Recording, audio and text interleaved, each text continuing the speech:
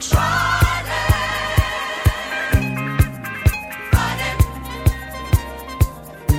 Thank God it's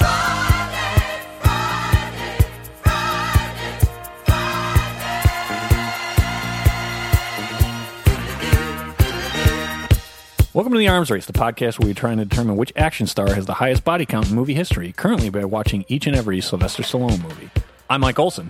And I'm Kevin Keene, and today we're discussing Zookeeper. Not The Zookeeper, Zookeeper. Released by Columbia Pictures on July 8th, 2011, starring Kevin James, Rosario Dawson, Leslie Bibb, Ken Jeong, Donnie Wahlberg, and Joe Rogan as himself, featuring the voices of Nick Nolte, Adam Sandler, Sylvester Stallone, Cher, Judd Apatow, Jon Favreau, Faison Love, and Maya Rudolph. Screenplay by Nick Beckhay and Rock Rubin and Kevin James and Jay Sherrick and David Ron. Directed by Frank Coraci. I don't know if you know this about me, Joe Rogan. I smoke rocks. I forgot he was on Chappelle's show. Yes, I would like to say this. It is not The Zookeeper. It's not The Zookeeper's wife. It's not We Bought a Zoo. It is just Zookeeper. I would have never... I mean, the last 15 years, they've really run the gamut on zoo movies, I guess. It's sort of like one of those things. I don't know if it's if you kind of realize it, but it's maybe 10 years ago, and maybe it's fading a little bit. But former professions, like Cooper, Hunter, things like that, you know, were popular names. That's what this kind of reminded me of because I thought it was the Zookeeper too until I actually got the DVD. Yeah. Like, oh no, this is Zookeeper. This must be like the equivalent, like you name your kid Zookeeper, Like Shoemaker. Yeah, there you go, Yeah. Cobbler. Right. So he is. I already forgot his character's name. His name is Barrett. So Barrett, really? Yeah, Are you sure? That doesn't sound right to me, but I'll take your word for it. I think it is Barrett Zookeeper.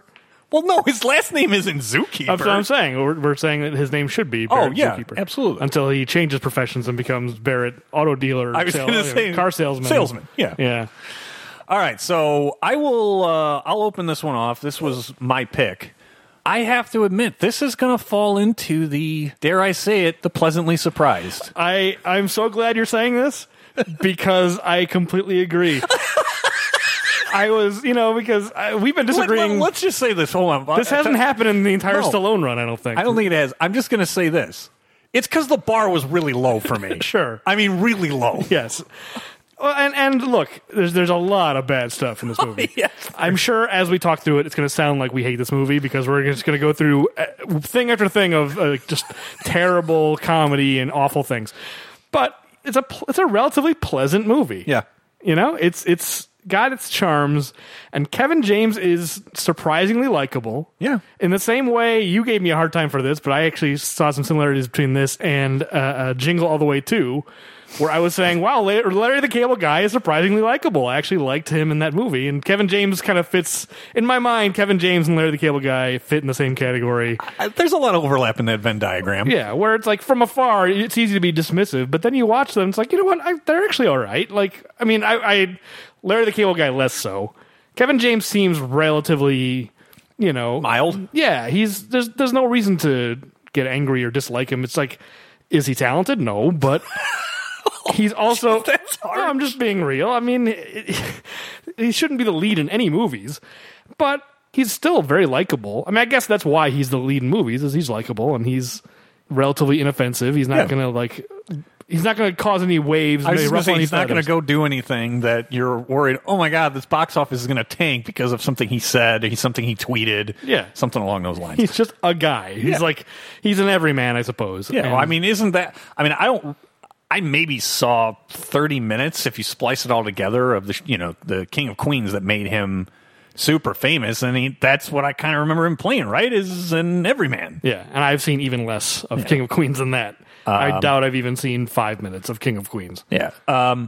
So kind of with that, I mean, I was pleasantly surprised. That then said, I feel like this was just false advertising. This is not a kid's movie.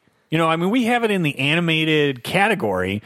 Well, it's voiceovers. This category is it voiceover? Because this is live action. I mean, a couple of them are live action. That's right. Okay, I'm thinking Ants that it was animated. Okay, it's voiceover. I think most of the voiceover movies in that category are actually live action.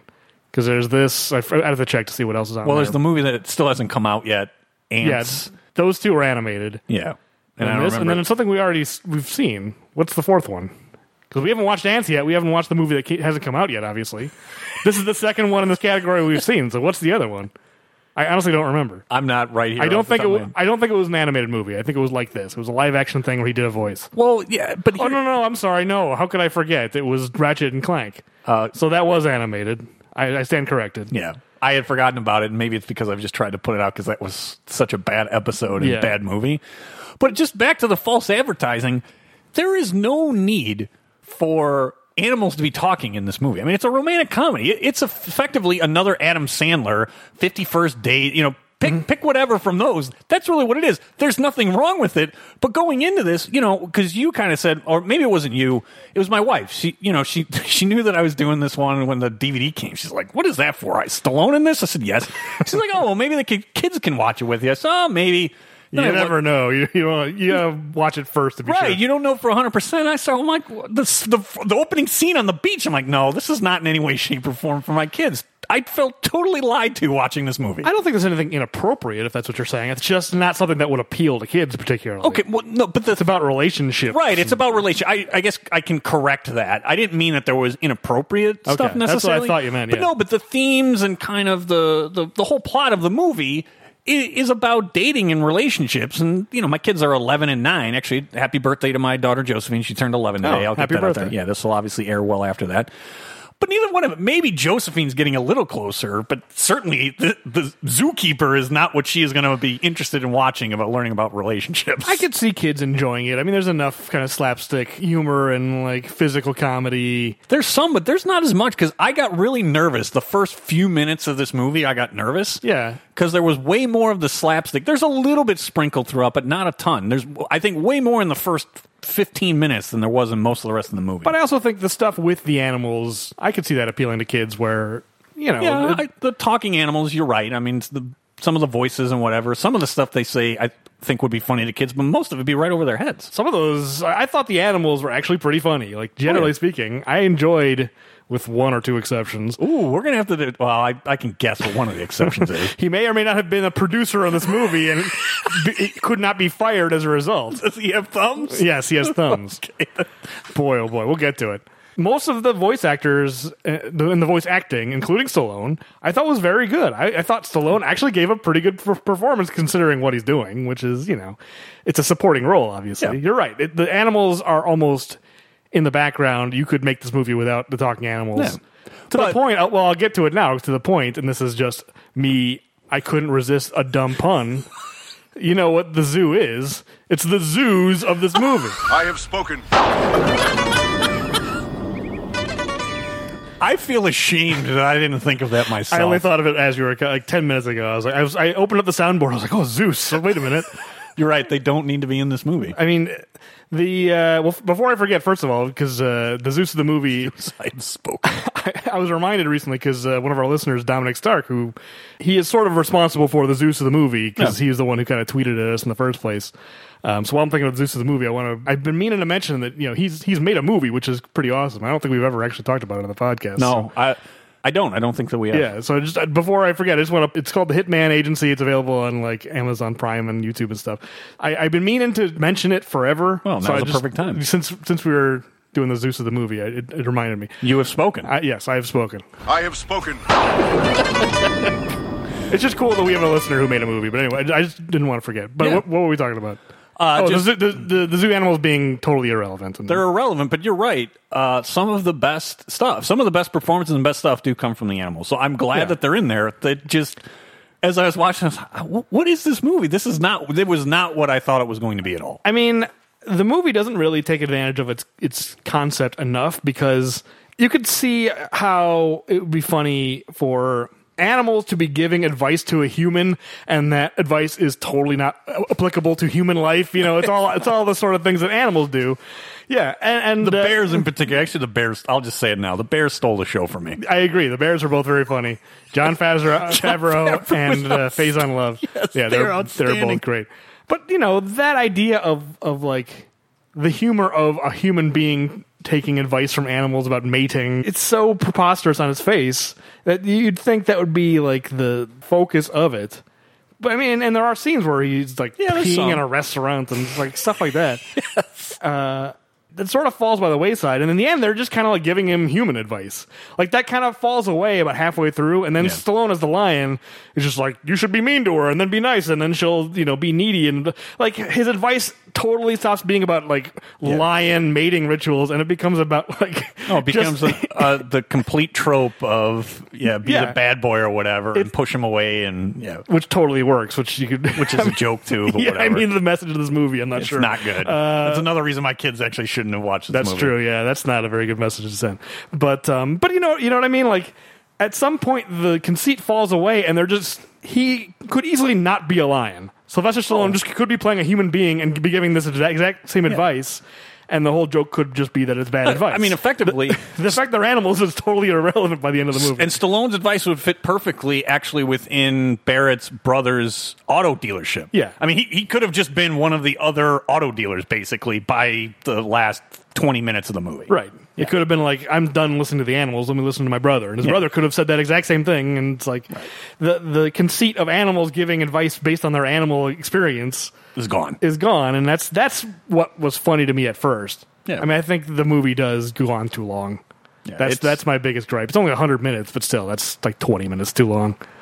Agreed. But yeah, I enjoyed it more than I was expecting. So well, we were wondering if we were ever going to get one of these, and now we did. Yeah, I'm. This is the first time this has happened for a Stallone movie. We both came in pleasantly surprised. I think sometimes it's one or the other, but for the first time, I mean, it is what it is. But we'll get into it. Let's get to it. But let's start with this. What day is it? What year? All right, July 8th, 2011. Not that long ago. Nope.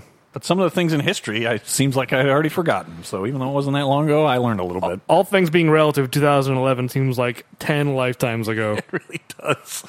All right, so this had, I shouldn't be surprised, but I was surprised when I looked it up, an $80 million budget.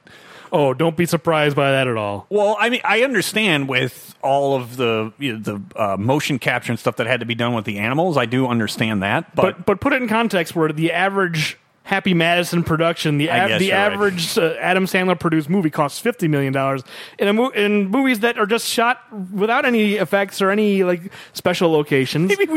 Maybe he should be looked into for money laundering. How do most of his movies cost that much? We will talk about that later. Okay, so an $80 million budget, it brought in just under, and it was more successful than I thought too. Want to wager a guess of what the total box office? Well, you're saying it's successful, so it must have made money, so it's got to be over 80. I'm going to guess total worldwide? Yeah, worldwide box office. I'm going to say 165. Man. Just under 170 million bucks. All right. Spot on. Yeah, nailed it. So just over 80 million domestic and just under 90 million, in rough numbers, foreign. So definitely more successful than I thought it was. Yeah. Without a doubt. All right, so the top 10 for its opening weekend, which was, as I said, July 8th. It was not the number one movie. Number one was in its second week. It was a Transformers movie. You're more of a fan than me. Can you guess? 2011. It's got to be the third one, Dark of the Moon. You are spot on it. Jason, Friday, the Halloween movies, and Transformers. Absolutely. Dark of the Moon. I mean, there's only been 5 Transformers movies. So it's not 6. I'm sorry. Bumblebee. I forgot about Bumblebee. I enjoyed Bumblebee. I didn't enjoy it, but it's still probably the best of those Transformers movies. The Dark of the Moon is actually kind of okay. Okay. I'd say that's the best of the Michael Bay movies because it's so bonkers. Leonard Nimoy is in there, hamming it up. Gotcha. It's all right. It would brought in that weekend over $47 million, bringing its total gross to $261 million. Also, that's the one that's partially set in Chicago.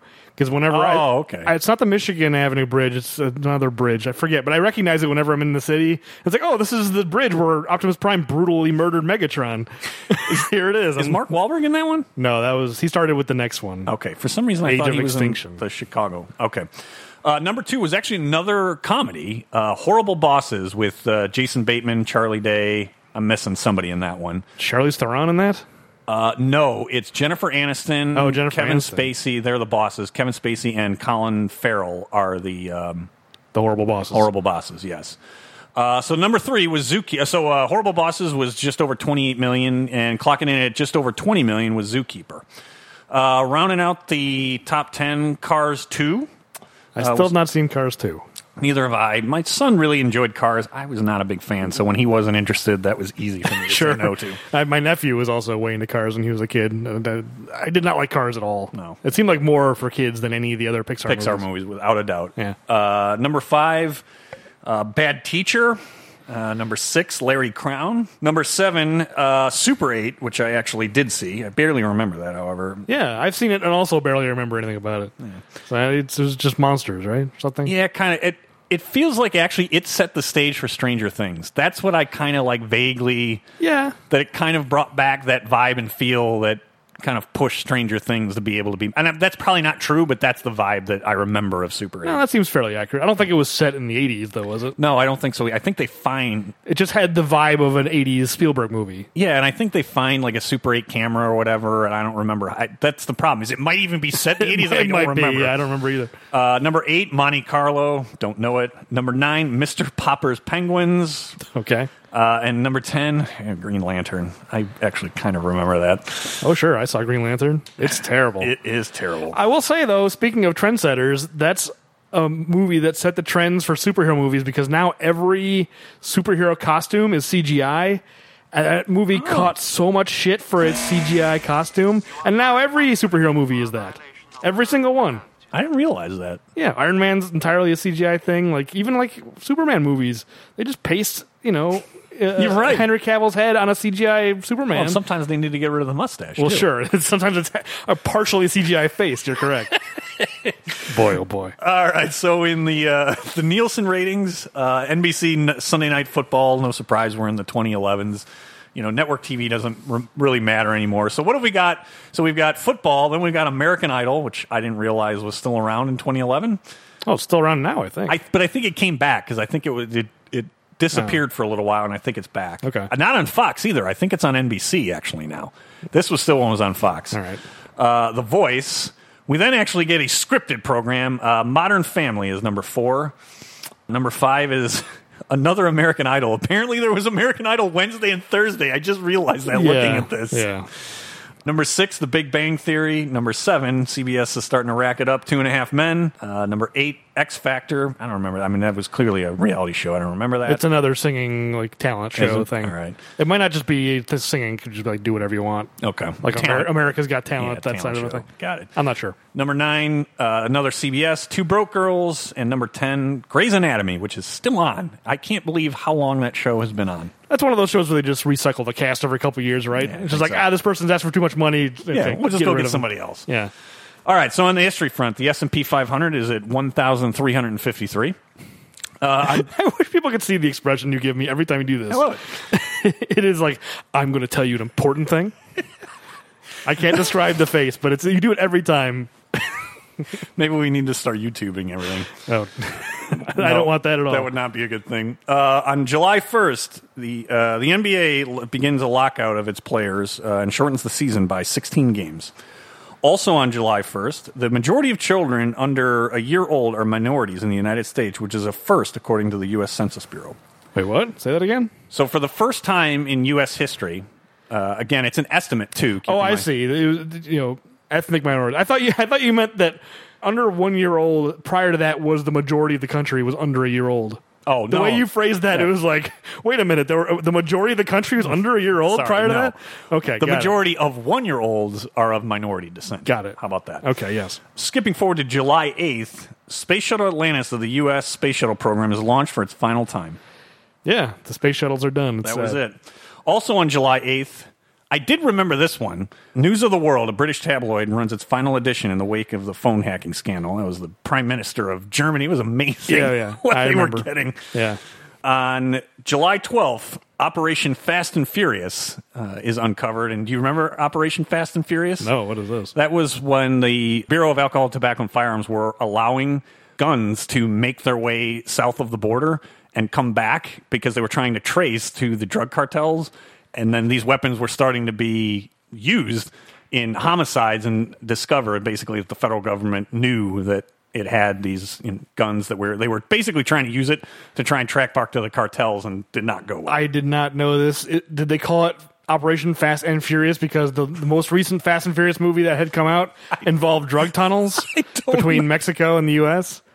It's 2011. Is that would that? That have was been? the year that Fast 5 came out, but the one prior to that, so that would have been too new, I imagine. But the fourth Fast and Furious movie, just called Fast and Furious, is that the when theme? Dominic and Paul Walker they're driving. They were working for a drug cartel, and they're ferrying drugs in their cars through tunnels. in tunnels. Yeah, So between Mexico and the tunnels, US. the tunnel. I have not seen Fast and Furious. Yeah, 4. you started at 5 because I kept telling you how much I love the Fast and Furious movies. I told you can just start at 5.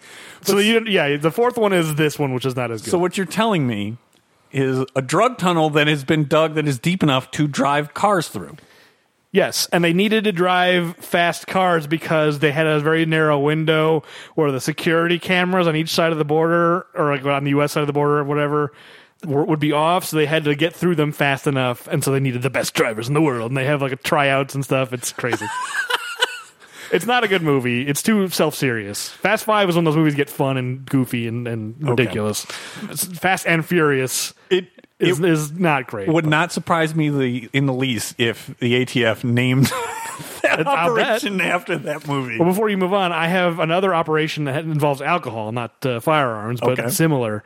It revolves around TGI Fridays. I was doing some research about TGI Fridays, and I found out Operation Swill, I think it was called, where they discovered that TGI Fridays was replacing the high quality alcohol in the bottles with like cheaper, and they were charging full price. I did not know And this. it was like systemic. It was in New Jersey. It was like a systemic thing where like 23 different locations were charged with Operation Swill. Operation Swill.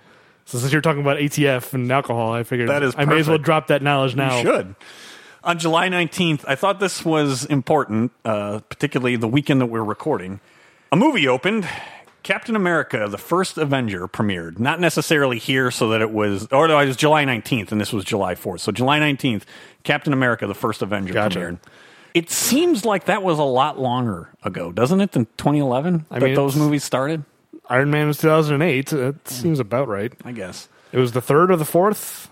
Might have been the fourth. I think it was Iron Man, and then the Incredible Hulk, then Iron Man 2, and then that. No. I think so. Iron Man 2, you think, was before Captain America? I'm pretty sure. That doesn't feel right. I'm not sure, so I can't. I think so, but I right. mean, they were close together. That makes sense. It started in 2008, and this is 2011, and it was their fourth movie. They were still ramping up. That was before they were doing like 2 to 3 movies a year. Well, I guess that's the reason why when I saw this, because they're doing 2 or 3 a year, I'm like, Captain America, that feels like 15 years ago in terms of like how many movies have come out.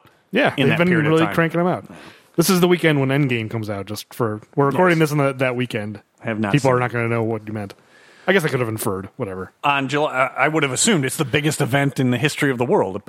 I read an article coming over here that 90% of the movie tickets sold in the United States this weekend were for that movie. I believe it. I was going to just catch it. I mean, I understand it's a big thing. 90%? Every other movie got out of its way, of course. Like, there's nothing else in the theaters right now. I was going to go see it yesterday morning. I was just going to go see it by myself. And the 9:30 a.m. show was sold out like the night before. I'm going like, okay, I guess I'm not going to be seeing this weekend. Yeah, that's why I believe it. Maybe there's something wrong with me, but I could take it or leave it. It's like, I'll get around to it. You've been watching, you've seen basically all of them. We covered that when we talked about Guardians of the Galaxy 2. We've seen every movie. I want to see how it ends, quote unquote. I mean, I do too, but I guess to the people that feel like they need to absolutely see it right away, for whatever reason, I don't feel like that about that movie. I mean, I know what you mean, but also I don't want to be spoiled, and I'm invested enough. If I feel like even by waiting until next weekend, I'm risking getting the whole thing spoiled. It probably will happen. I will inadvertently, when I go into work tomorrow, somebody will probably tell me all about it. Finishing out the New York Times bestseller is The Help by Catherine Stockett. I know that only because I know that there was a movie made. No, we're so uncultured. We only know about a book if it was made into a movie. Pretty much. That's been a trend in this segment. It has been. This book was never made into a movie, so we never heard of it. So, Watership Down, I don't think either one of us had seen the... I'd seen. Oh, you've seen the movie? Yeah. All right, well, I had, talked but about it. I at least had heard of it, so I felt like that was Yeah, but something. it was made into a movie. Touche. That's probably why I heard of it. Yeah, there are very few books that have come up in this segment. In our defense, we both read. We are not that uncultured. And most of the time we're talking about books that came out in the 70s and 80s, so we're not going to know. I read books, Jerry. Neither one of us really read comics either. And finishing out history, the top 100 Billboard song is Rolling in the Deep by Adele. I was hoping it was that Flo Rida song that's featured in this movie. That would be Low by Flo Rida, Yes, and we will it would have speak come on out that. previously. I'm Yeah, sure. yes, another reason why this movie is not for children. The lyrics in that song are not appropriate at all. Yeah, I'd have to refresh my memory. There's no cursing, though. This is a PG movie. There's no cursing, but Sure. none of that. It is 100% about a stripper and a strip club. Sure. So there's nothing appropriate about that song. Yeah, but kids don't know what that is. Kids wouldn't know what the song's about. You'd be surprised what kids know. All right, fair enough. All right, let's move on. All right, it's time for the big picture. You want to talk? We'll talk. I'm a sucker for good conversation. So the big picture, where we discuss the plot of the movie. Yep. Which is pretty straightforward. I was in going this to say, case. this is about as straightforward as we'll get. So, I mean, the movie starts with a flashback where Kevin James' character, you already said his name, and I already forgot. Barrett. I don't Barrett. remember his last name, though. I'd have to look I it probably up. have it written down somewhere. No, I have Griffin written down. Is it Oh. Griffin Barrett? Is that his last name? I have Griffin written down as his first name. No, Griffin is probably right. I'm going to sound I foolish in thought here. that sounded wrong. I what don't you know said why I earlier. have Barrett in my head. You're It's right. probably Griffin Barrett. I only wrote Whatever. down Griffin. Griffin. All right, here we go. And Stephanie is his not fiance, his girlfriend, and then not girlfriend, because he proposes to her in an elaborate way, and she says no, and hence the comedy of no, that scene. in I a guess. really mean way, too. Yeah, I mean, we can talk about it now or talk about it later, but I don't know why we're supposed to care about this relationship. As an audience member, I'm just like, these two are terrible together. She seems like an awful person. Right. She's the most indecisive person I've ever seen in a movie. She doesn't know what she wants. She is cruel, unnecessarily cruel. She doesn't seem to care about the people around her. She only cares about herself. And I'm oblivious to like the chaos that she's causing with this guy, with Griffin. Griffin. No, it's Griffin. Yeah, you're right. It's Griffin. You've confused me so much. Sorry. It's fine. I'm bad with names. This is the running theme of this podcast. Well, at least you had it written down correctly. I didn't have it right in my memory. So yeah, I mean, she says no and breaks up with him on that beach. And we skip then 5 years later. Yeah. How old is he supposed to be in that scene, do you think? I don't know. Because they've got him in like a weird spiky like hairdo or wig or something. I think they're trying to like play off that he's like in his late 20s and then somehow he's in his 30s. Like, I think can't you're tell. right, but Because it's only 5 years. Why are they putting him in this weird wig or whatever? I'm not sure, and I'm also not sure why the 5 years is really that relevant. Sure. Other than maybe that he kind of forgot about her, and that's the reason why then he would have had such a hard time at the kind of engagement party for his brother. But clearly he didn't forget about her because the animals, once they reveal that they can speak, say like why you right. won't stop talking about her even You're right. 5 years later. I don't know why they had to skip that quote unquote that far ahead. I'm not sure why it's relevant. Why it couldn't just be a year and it just he proposed when they were later in their life, mid 30s or whatever, or late 30s. Who cares? That's true. Yeah, it's kind of just an arbitrary amount of time, and it has to be enough of an amount of time For him to become head zookeeper, is that it? Well, there's that, and then also she has to change her mind and like become interested again for unexplained reasons. I guess that's probably more of what it is. You're right. Is it because that's the thing that's so unmotivating? Because we skip ahead 5 years. He's the head zookeeper and Likes his job. He likes his Everybody job. likes him. The animals like him. I mean, this is before they can talk, but it's clear that the animals like him, and he's very good with the animals.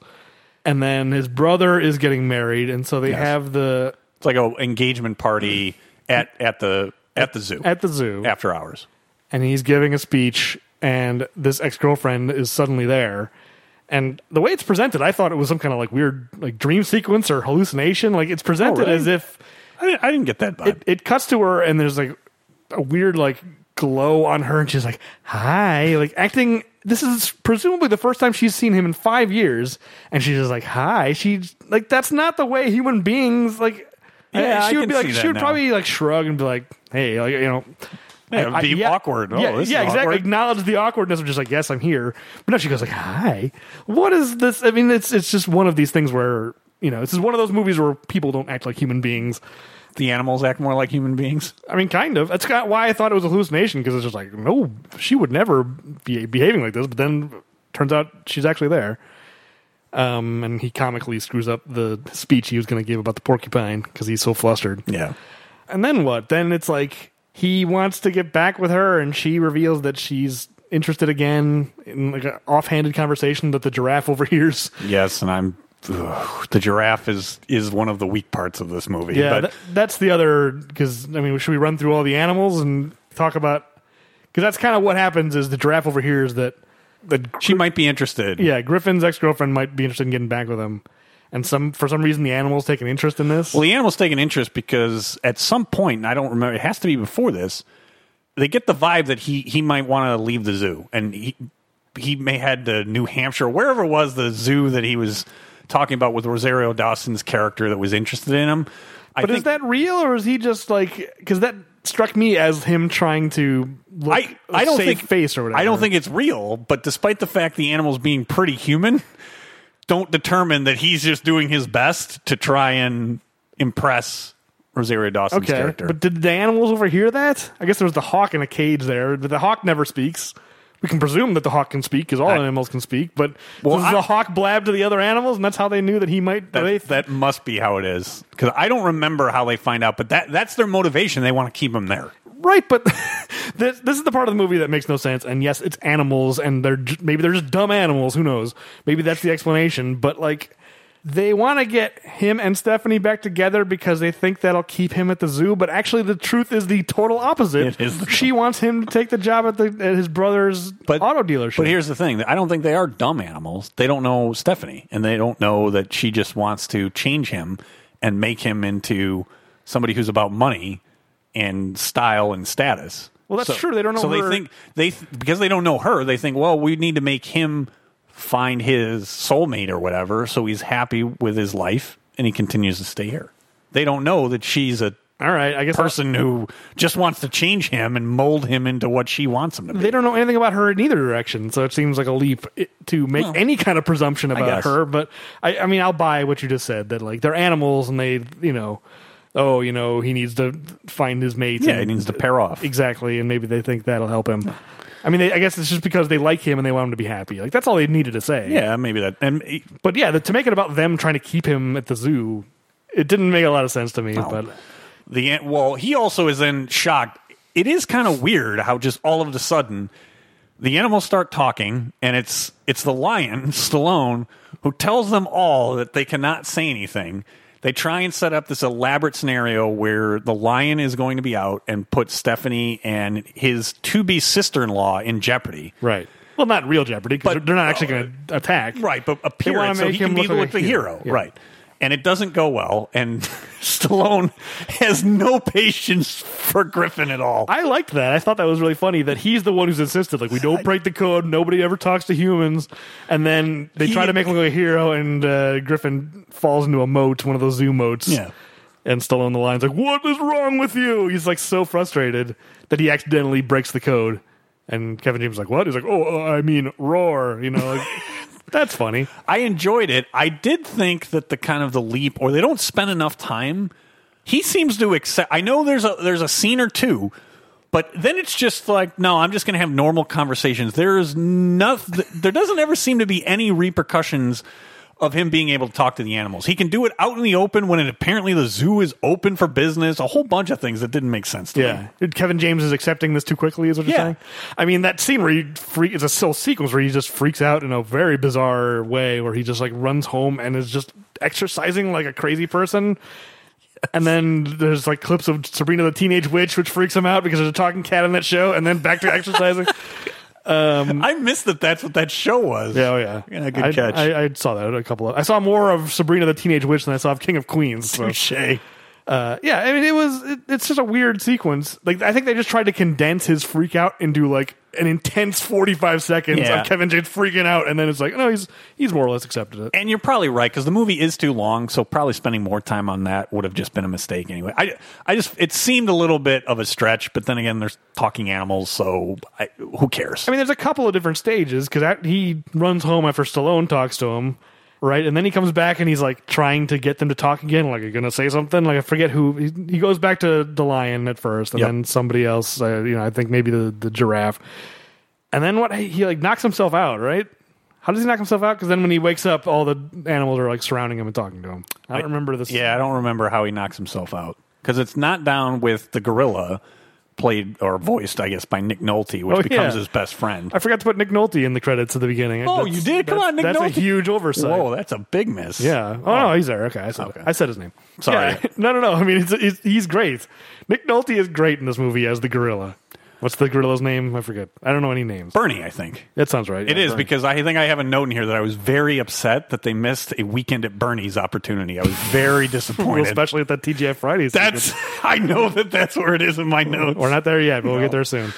No, but Bernie starts talking to him, even though he's isolated. I guess somehow he heard through the grapevine that now everyone's talking to Kevin James. But like Bernie's in a little... because the bird, the crow, even though the crow is not a zoo animal and gets just derided by all the zoo animals, right. The crow gets around and talks. So I assume that Bernie heard it from the crow. Crow took it upon himself to be like, Bernie needs to know this is going on. And, this is big news. Yeah, I guess so. It's very Game of Thrones, actually, if you think about it. That's true. Instead of a raven, it's the crow delivering the news. He spreads the news. Yeah. But anyway, he eventually comes to accept that these animals are talking to him and they're giving him advice about how to get his ex back. And the advice involves peeing on plants in the restaurant to mark his territory. Well, hold on. That's what the wolf wants him to do. Yes, I enjoyed the wolf, too. I liked the wolf, and I liked both bears. Yeah, they were probably my favorites. The bears were great. I mean, and Stallone and Cher as a couple is fun. Most of them were good, but here you're leaving out a key piece of information here. Mm-hmm. They're giving advice, but he also has a rival. And as you said, this rival was playing himself, which really made me laugh during the opening credits. That's maybe unfair to Joe Rogan, but I think that's the caricature. It's unfair at all. No, I mean, because he's this like really intense like guy, and he's constantly like building himself up. And talking about how great he is. He's a giant blowhard. Yeah, he's a blowhard. I mean, it would be a funny character if it wasn't played by Joe Rogan, I think. Because it doesn't seem ironic. You know what I mean? He's just playing this guy who's like, I'm intense. We're going to, like, they're at the wedding reception later and like, we're going to do, we took one lesson and we won the competition. We won a ballroom dancing competition. Yeah. And I mean, when you really think about it, that is a little over the top of showing how much of a jerk he is and how selfish. It's somebody else's wedding, and you're getting out there and doing a ballroom dance performance. Right, and that's obviously the joke of it, is he's this blustering a-hole. And I think a braver movie would have made this about the whole idea of, like, the alpha male and all these animals. I mean, some more than others, but, like, the wolf and the lion are just like, you gotta be the alpha, and you gotta make him back down, blah, blah, blah.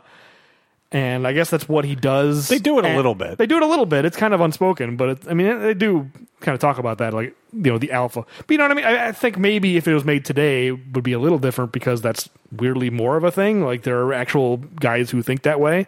Like, I have to be the most alpha. Where in this movie, he does that and it works, but it makes him miserable and it turns him into a person he doesn't like who he is anymore. Right. So, I mean, I guess that's the message of it, is like, human beings are more complex than that. Ideally. So, sure. I mean, but you know what I mean? There's this whole, that whole movement of those guys, the kind of guys who watch Joe Rogan's podcast. You know what I mean? It's a thing that I think Joe Rogan actually believes. So, I mean, to have him cast as this part, it kind of muddies the water because it's like, is this a joke or is Joe Rogan just kind of like on board for the whole alpha thing? Right. I just think it would have been better if it was played by an actual like actor who you can trust is playing a character and not just kind of being himself. Well, you made me laugh with the opening credits. That's for sure. I haven't watched a ton of Joe Rogan, but I mean, it's clear my opinion. I don't have a very high opinion of Joe Rogan, but whatever. It's not based on anything. It's sort of a just instinctive dislike for that guy. So what we get, of course, through the arc is that Griffin goes on, or needs a date, of course, for his brother's wedding. And well, after bicycle fights, like, I mean, him and Joe Rogan, suddenly it becomes Ben-Hur, where they're in like a chariot. There's a bicycle sequence where they're fighting or whatever. But yeah, eventually he gets the advice from Cher, the lioness. Is that who gives him the advice? Saying, yes, it is. She needs to see you with another woman and just go on a date to the reception with someone else. And he goes to Rosario Dawson, who is fantastic in this movie. Yeah. She's a delight in every movie she's in. I love Rosario Dawson. That's a pleasant surprise. Like, oh my God, Rosario Dawson. I love Rosario Dawson. And she kind of, I think she's one of the reasons, at least for me, that I ended up enjoying the movies. She's delightful. She's always great. And you know where she got, the first thing I ever saw her in? What's that? Episode of Sesame Street. Really? Yeah, I mean, it was when my kids were watching like reruns of it. But she is in an old episode of Sesame Street. How old? She's been around for a while. She's really old episode because she's like a little kid. Oh, okay. Like a girl in the neighborhood, like in Brooklyn. I don't know which borough she's from, but I didn't know that. Absolutely, yeah. That's weird because then she went on to the movie Kids, which is like a big leap. I forgot about that. I think that's her first movie, I think. So kind of with that, of course, they go on this date. They already have so much in common. Yeah, they're both zookeepers. Well, she's not a zookeeper, but she's... Sure she is. She keeps the aviary or whatever. I thought she's like the bird person. She is the bird person, but I thought she had a different role. I thought she was a doctor for some reason, but maybe I'm wrong. Like a vet? Or yeah, that's what I thought. I mean, I guess they all are to some degree. Well, I don't think Griffin is a vet. I guess not. I guess there's a difference between and Donnie Wahlberg, someone who's handling emergencies. Donnie Wahlberg certainly isn't. No, yeah, that's true. That guy doesn't think he has any medical training whatsoever. No, he does not. Yeah, Donnie Wahlberg. That's a weird character. I mean, all the zoo staff other than Rosario Dawson and Kevin James are weird and unnecessary and kind of off-putting in all their own various ways. Written by Adam Sandler, probably. Well, he doesn't have a writing credit, but yeah, it has that vibe. This is a Happy Madison production. Right. It's going to have moments that are like that. Ken Jeong especially. Oh, big time. Venom. Yeah. Adam Sandler gets a lot of crap. I mean, Kevin James gets a lot of crap. Like these comedians who are just like seen as lowbrow and kind of least common denominator. Yeah. And I think clearly, well, to a degree, Kevin James gets it unfairly. Ken Jeong doesn't get enough. That guy has never been funny in anything. Why is this guy still working? He is terrible. It's so harsh. Am I wrong? That guy is terrible. Ken Jeong, sorry. I'm not a fan. This in particular, I didn't know if it was the writing or it was really bad. He's always playing this character. I'm a sleazy guy, but I somehow... I don't know. He's always playing this guy. Just like, I think I'm cool and I'm super sleazy. It's not funny. It's not. He's never funny. He's never been funny once. He's never once made me laugh. He's in like 20 movies that I've seen. He keeps getting work. Rosario Dawson is a likable person who works at the zoo. And of course, over time, what Griffin eventually realizes is that he's happy in his job. He doesn't need to change. He just needs to find somebody that shares a common interest and pair up with somebody like that. And that's ultimately where the movie goes. Sure. It takes him a while to get there. And it actually quits his job and becomes a salesman, a car salesman. Yes. For a while. And then the weird thing is that there's nothing that really motivates his change back. You know what I mean? Like, he saw a bus drive by that said... Right, that's it. He sees a bus with the zoo ad. Well, it was a zoo ad for the birds, though, that I don't remember if it was eagles now. I think it's eagles. Is it? That sounds right. Well, it was definitely... Yeah, because the ad is the eagles have landed. Okay, yes. But that actually, I think, is the motivator. He sees the bus and just says, well... That's enough? It's time for me to go back. I thought maybe it was that chair. That was the last straw. Weird chair. I can tell you right now, for me, the chair would have been it. Without a doubt. I guess. He doesn't list it as his reasons. As soon as I sat on... Well, I'm not sure I would have sat on that chair, but once I did, that would have been like, nope, this is not me. I'm out of here. But yeah, and then he decides that he loves Rosario Dawson and chases her down because she's leaving for the airport to go to her new job, and he's got to stop her. He and Bernie the gorilla, which seems like a big risk. Yeah, and of course, since we're talking about the plot, we skipped over the best scene in the movie, which has nothing to do with the plot, which is when Kevin James and Bernie the gorilla go to TGI Fridays and have a time of their lives. What do you got? For me, it's in a different section. That's not plot. We can say it's not plot related at all. But. Oh no, you could completely that scene for product placement was written in, and you could completely take that scene out, and I'm not sure that much changes in the movie. But it's probably the best sequence in the movie. It absolutely is. I mean, the product placement is so blatant and it's so disgusting. I have a hard time admitting that it's also my favorite sequence in the movie because it's... Can I ask you this? Which of these two, because I have in the little details, but I'm going to pull it forward. Which restaurant product placement is worse in your mind? Are you ready? I'm going to give you 3 options. You may want to save this until an even later segment. But okay, I mean, no, I'll save it. Well... that's it. Are they all Adam Sandler movies? Or no? Okay, they're not. Go ahead then. I don't think any of them are. Now that I think about it, do it now. Let's do it now. Okay, Applebee's in Talladega Nights. I don't remember it. I've seen the movie, but I don't remember. Oh, that they go over the top. I mean, they're poking fun of the fact of how over the top they are. Okay. This is such a great meal. It's self-aware? Yeah, it is. Okay. It is definitely tongue-in-cheek. Because Like Wayne's World? Yeah, and a little bit of the humor in that movie is because NASCAR is all about advertising. I think that was a little bit of the tongue-in-cheek humor, too, about it. But it is over the top. Yeah.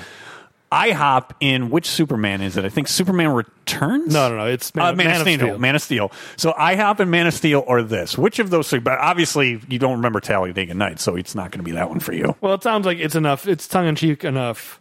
Like I said, Wayne's World is the comparison I'm thinking of, where it's like they just crammed it into one place, being like, okay, let's get all the product placement out of the way. Little, yellow, different. No, I think the most egregious one is IHOP in Man of Steel. But it's just because I like Superman, and I'm so disgusted by the state of Superman movies these days. So, I mean... All right. I can't remember. You remember that movie better than me. Are there two IHOPs in that they destroyed? No, it was a Sears. I was wrong. I think the last time we talked about it, I said it was a Home Depot. Yeah, it's two Sears. There's two Sears. Well, there actually aren't two Sears. The problem is editing. They're fighting in front of a Sears. You know, one of the bad guys punches Superman 2 blocks, and then he gets back up, and the Sears is still right behind him. So it's just, they had their contractual obligations. It's like, we've got to get Sears in twice. We probably shouldn't have punched him down 2 blocks because we're still stuck with a Sears behind him somehow. Outstanding. You got to do what you got to do to make your $200 million movie. That's right. So ready for technology? All right, let's do it. It's already up in the cloud. What cloud? What cloud? So this is the segment where we are supposed to find how technology might have impacted the plot, changed the ending, or just, kind of key aspects of the movie. Are you coming in with just as much as me, which is not much at all? I'm so disappointed in myself. I failed miserably. It's not for lack of trying. Some of it's that it's a newer movie, but it's like the plot, how much would really change, and it's talking animals. I couldn't come up with anything. I think for next season, let's I don't want to change horses in midstream, but for next season, we probably need to retool this segment and figure out what to do in situations like this where the movie's not that old and, or it doesn't really apply. Yeah, I mean, Guardians of the Galaxy is a good example of one that was tough, too, because it's a... Sure, or even... space opera, But even like last episode, like the 50s movie... Lords of Flatbush. Yeah. Boy, I cannot remember any titles or names of anything.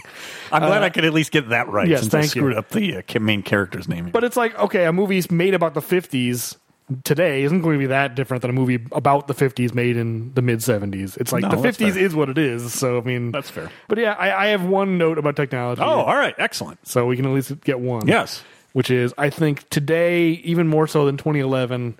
the zoo would have 24-hour surveillance of every corner of the park because, like, hard drive space is so cheap now and cameras are so cheap. They would have every inch of that park monitored. Everything's up in the cloud. Exactly. That's exactly right.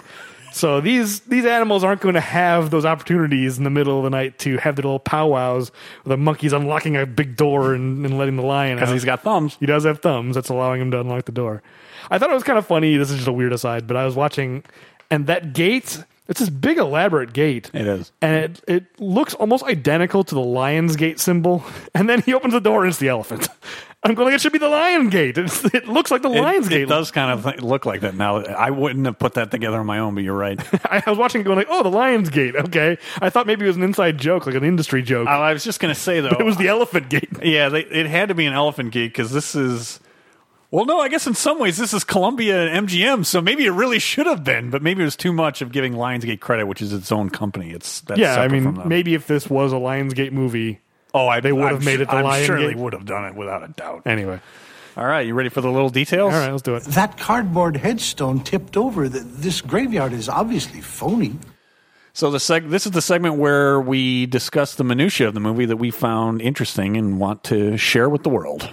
Yeah, my first thing is just a list of moments that I found funny. So I don't know if you want to just knock these out. Fire it off.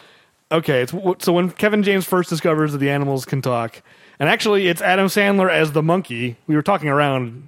Adam Sandler is insufferable in this movie as that monkey. He's just doing a voice like this. Everybody else is talking like a normal human being, which is what I like about it. I like how just Stallone and Cher and I almost said Ray Romano. That's not Jon Favreau. Where did Ray Romano come Ray from? Romano and Jon Favreau are very different people, but Yes. somehow in my mind they got flipped up because their last names sound a little familiar. Yeah, I can see that. But like everybody except for Adam Sandler and the giraffe, what's her name, who was on Saturday Night Live, played the giraffe. Maya Rudolph. Yes, What a you. mistake. The two of them are doing voices, silly voices. Everybody else is just doing their own voice, and that works great. Just talking to him like a human being is kind of funny.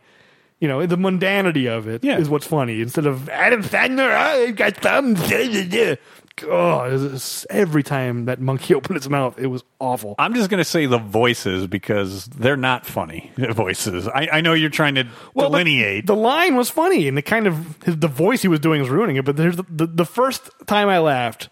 I actually laughed multiple times, which surprised me. But this is the time when I'm like, okay, maybe this movie is going to be okay. When Kevin James is like, how did you all get out of your enclosures? You don't want to know. Actually, I do. All right, then I don't want to tell you. That was a funny exchange. Okay, I like to... Talking to humans always ends in trouble, except for parrots. Somehow they all get away with it. That is a good line. That's a good line. The bickering bears, I wrote down, are amazing. Especially Jon Favreau just exploding.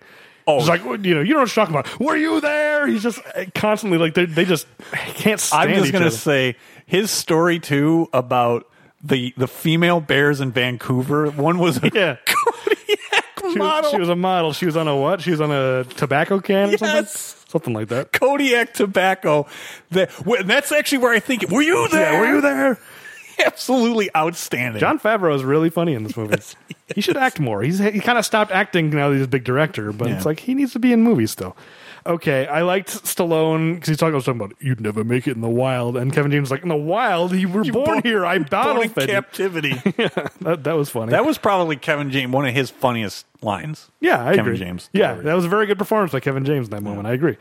The gorilla, Nick Nolte as the gorilla, saying, I'd hug you, but 50-50, I'd crush your spine. So they go with the fist bump, I think. Yeah. Okay, and then the whole TGI Fridays sequence, which maybe we should save. That's the first and maybe the only thing I want to talk about. Not the only, but I mean, it. Let me read the other moments that I thought were funny, and then let's loop back to that, because we need to talk about that at length, because there's a lot to unpack in that TGI Fridays sequence. Okay, at the wedding reception, Kevin James lip-syncing to Barry White. That got me. Oh, yeah, I missed that. I found that very funny, because it's like his ex and Joe Rogan are doing their dance, and he's like, this is our song. Like he keeps like... He's reflexively lip-syncing to the Barry White song. Going right back in the moment of Barry White. And like his eyes kind of glaze over. It's funny. Like Kevin James, that's really funny in that moment. Okay, the euphoria between the two of them. Kevin James and Rosario Dawson come out after they've like had their adventure at the wedding reception. They're like, that was great. And he just shouts out, we should rob banks. She's up for it too. Yeah. Something about that really made me laugh. Okay, Bernie the gorilla driving the van straight into the parked car. Thought that was funny because Bernie the gorilla said that he could handle it. He was going to drive. Yeah, he's going to drive. On the ride to TGI Fridays, he was only allowed to ride shotgun. He was not allowed to drive. He's like, I can do it because Kevin James is like stunned or dazed or something. I forget why. Okay, the second mariachi band, because she proposes to Kevin James in a similar way. Yeah, and he shuts her down because he realizes he doesn't like who he's become. And then just a mariachi band comes out in the middle of this car dealership. I thought it was a really funny moment. It was a funny moment, and even though she wasn't likable, I did laugh. I felt bad laughing, but when she's like, look, just get out of here. She's trying to do the same thing. But I'm not paying you for some reason. Oh, I'm not paying you made me laugh. That is pretty funny. I mean, it's in character. I mean, it's perfect for the character. It's in character, and it makes total sense because the movie wants us to hate her. Yeah. And so they don't want us to feel, because obviously this is a very sympathetic. Painful, yeah, exactly. Like anything to make her unsympathetic. Yeah. So that makes total sense. And then last one is the heroic shot of Bernie the gorilla holding the kayak, where he's just like, oh, she's on the bridge. How am I going to get there? And just cut to the gorilla. Heroic music. Yeah. They did a great job with the gorilla. Nick Nolte is funny in this movie. The special effects on the animatronic gorilla were fantastic. Yes. It's like just realistic enough without being creepy and like in the uncanny valley, but still managing to wring some comedy out of that like animatronic gorilla face. It's like really good effects. Yeah, it was. So that's my list of things that I found are funny. And then we can, if you want to talk about TGI Fridays now or later. Absolutely. We should do TGI Fridays. First, I just want to say I love the idea and concept that you just stick a polo shirt on a gorilla. Right. The logic of that is so ridiculous. It's so ridiculous, but in a way, I think it's genius. It is, yeah, that's what makes it funny, I think. You're right. Absolutely. Let's rewind a little bit, because Bernie the gorilla is a gorilla at the zoo who Donnie Wahlberg said that the gorilla attacked him, but it was a lie. And so the gorilla's like sad. And been in isolation, basically. Yeah. As a result, and then kind of has been withdrawn and doesn't have these conversations with the other animals. Right. But now that Bernie knows that he can talk to Kevin James. He's got somebody he can trust, and he's got a friend. Exactly. And they're becoming friends. And so at one point, Kevin James, this is like right before the wedding reception, right? I forget where it happens in the movie. I think so. Kevin James comes down to his like little gorilla pen, and he goes, "Bernie, I need your help with something. We're going out of the zoo." And I thought it was going to have something to do with like him like helping him with his romance problems. Really? But, oh no, I knew 100% what it was. That it was TGI Fridays? Yes. How did you know that ahead of time? Okay, you're right. There is an important setup also. Cause right, that's as what I they're thought you were becoming, going to cover. Well, go ahead, because as they're becoming friends, there's an important line of dialogue. Yeah, so Bernie the gorilla asks, he says he really wants to get his view back, because he used to have a view in his old enclosure, but Kevin James' character, Griffin, says, no, can't do that, because they've basically redesigned the zoo, so that enclosure isn't there anymore. Yeah. The reason Bernie wanted is he had a great view of the city, and he saw this place Fridays, and he wanted to know if it was as amazing as it looked, which I thought was kind of I didn't realize that later on they were going to have major product placement. I thought that was kind of a joke and kind of zinging Fridays. No, there's enough product placement in Happy Madison, Adam Sandler produced movies. No, I didn't. That's the thing. It just seemed like shoehorn product placement, because the line is, and it's the capper to a scene. It's the last line of a scene where they're becoming friends. It's like this emotional thing, like weirdly, and it's like actually kind of affecting. Like I loved that character of the gorilla, and he's like, "Let me ask you one thing," and it's like the Nick Nolte voice. "Let me ask you one thing." So what's that? Is TGI Fridays as amazing as it looks? End of scene. Cut. And I saw that thinking like, boy, oh boy, they're really, really stretching these product placements. Oh, I'm sorry, it's not a cut. It cuts back to Kevin James. He goes, "It's pretty good." Then you cut to the next scene. Yeah. So I thought like that's just they had to find somewhere to cram in this TGI Fridays product, and I thought that was the end of it. It certainly was. So when he's like, "I need your help," I didn't think they were going to TGI Fridays. I thought they were going to help him with his love life, but no, they just go to TGI Fridays. Maybe it's because I don't, I guess, follow as much of the Happy Madison productions. 100%. I say, oh, he's taking him on Fridays because he's his buddy, he's his friend. This is the one thing that he asked about. So I assumed 100%. But doesn't he say, "I need your help" or something like that? Yeah, I think that was just to get him out. Was it cover? Yeah, cover. And then the polo shirt, I'm telling you, and the first thing that came to my mind is, and maybe it was intentional, maybe it wasn't, I'm immediately thinking of Trading Places. That's immediately what I think. Well, the gorilla suit's much better It's here. much better, but that's where my mind went immediately, is Trading Places. Trading Places, I always find it kind of funny in Trading Places because there's like clearly a suit, like this is the bad gorilla suit. And then they cut to like the quote unquote real gorilla, and it's only a slightly less bad gorilla suit. That always makes me laugh. I'm not sure if it's intentional or not, but it adds a layer to the level of comedy. Yeah, it's like, this is barely any better, this other gorilla suit.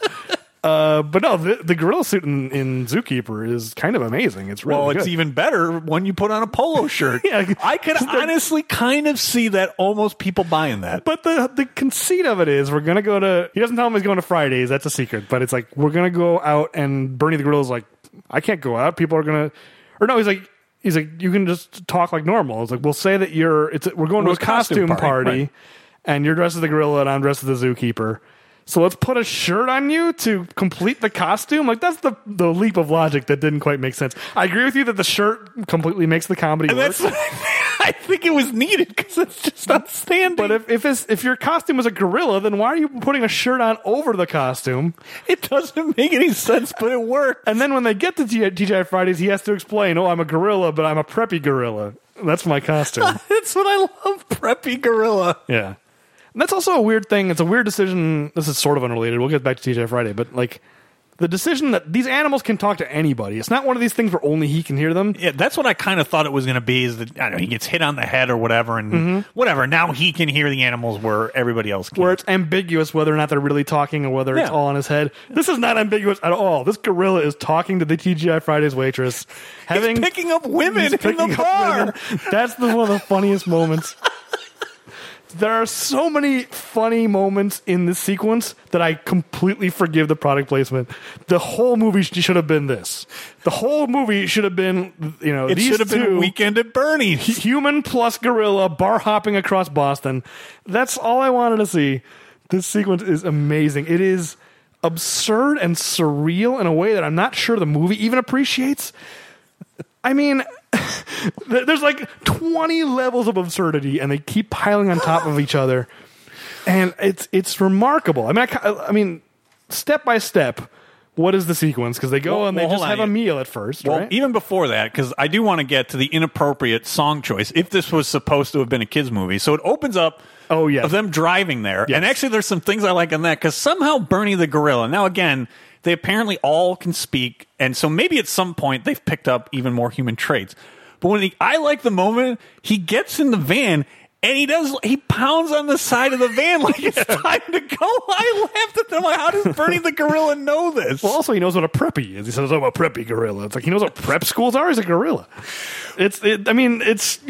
You're way past the point of caring about these logic details. It is so absurd that I wanted it to be more absurd. Just keep piling on the absurdities.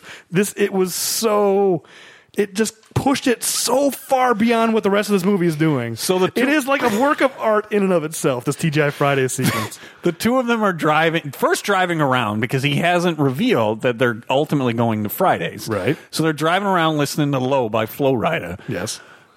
Which is the only song like this in the whole movie. The rest of the movie is just classic 70s rock. Yeah. And suddenly here's this Flo Rida song. And I don't know if it's because of the boots with the fur line in that, if that's the reason why they picked it, for like Bernie to get excited about that. But I mean, both of them are super into this song, and then Bernie is like, he's pounding his fist into the top of the van, and Kevin James basically he's like, hey, be careful, because you might do some real damage to this van. That's pretty funny. It was outstanding. I will say there is one missed opportunity in this scene where they're driving, is they did not record Nick Nolte singing along to Flo Rida. Gorilla's just kind of dancing along, but only Kevin James is singing You're along. right. What a missed opportunity. What I wouldn't give to hear Nick Nolte's voice coming out of a gorilla singing along to Flo Rida. It would have been great. I mean, that in and of itself is totally absurd. And then they arrive at TGI Fridays. Like, we need to deep dive into this. We're not even there yet. They get there and they order, and they explain that it's a costume party, right? Yes. And Bernie orders like 30 oranges. 30 oranges, which doesn't arise any suspicion at all. She's like, okay, sure. I haven't been to a Fridays in a long time, but I can assure you that's not on the menu. Totally off the menu. Some places they'll have off the menu items you got to know to ask But an for. orange is not one of them. Not let alone 30 oranges. And then he's experimenting with the ice. He's like, oh, it's ice, and you're gonna get a brain freeze or whatever. Yes.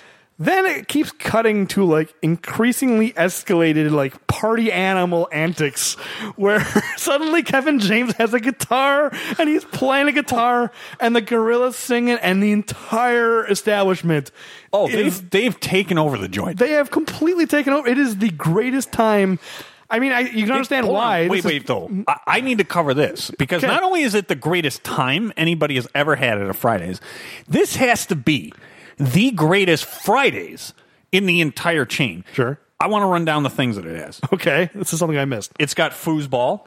Yes, it does. They let you play behind the bar, and you can use the seltzer. I mean, you can spray from behind the bar. Playfully spray drinks at each other. I'm sure they're not charging them for that. It's the wait staff there is willing to pose for a picture, like 6 of them, that Bernie is holding up, which of course arises no suspicion that this preppy gorilla can hold 6 people. Yeah, exactly. The cover story of I'm in a costume, but also I'm the strongest man alive. The 2 others, it apparently, because at no point in time did you see Griffin bring a guitar, so I had to assume that Fridays had this guitar. Yeah, it just appears out of nowhere. Suddenly they're jamming out and rocking out on this guitar. They let you smash the guitar. Right. And then later on, there's a pool table. You got foosball, pool tables. You can spray the... This is the greatest Fridays ever. This may be the greatest restaurant. Dave & Buster's isn't this much fun. Yeah, I think it's the greatest product placement in the world, because I guarantee you the stipulation was you need to make Fridays look like it is so much fun. You will never have as much fun anywhere in your life than at TGI Fridays. Yes. And the funny thing is, I mean, I know you can drink at TGI Fridays. As I said, some Fridays in New Jersey got trouble for watering down their drinks. So yeah, obviously it's a place where you can go and drink, but it's not a place where people. It's not a destination for like meeting women and what is this? The way it's being depicted, it's crazy. Any of those kind of chain restaurants. So every once in a while, maybe not every, maybe too often, I actually will go.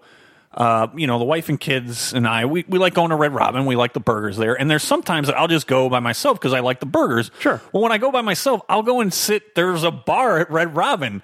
I kind of laugh. I'm like, why? Honestly, why is there a bar here? But whatever. Sure. It's if the Red Robin was like this Friday's the bar. I mean, that must be the most happening place in all of Boston. I mean, do you think word just got around like there's a gorilla at the TGI Fridays? The whole town is converging.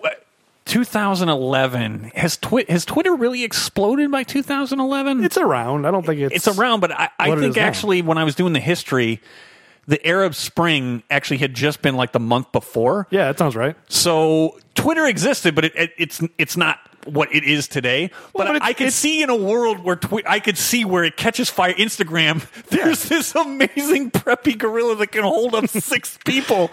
I got to get to this Friday. Twitter was big enough that I would believe that 100 to 200 people found out that there was a gorilla at the TGI Fridays and flocked to it from the surrounding area, and that they had foosball and pool tables. But some of the funniest stuff.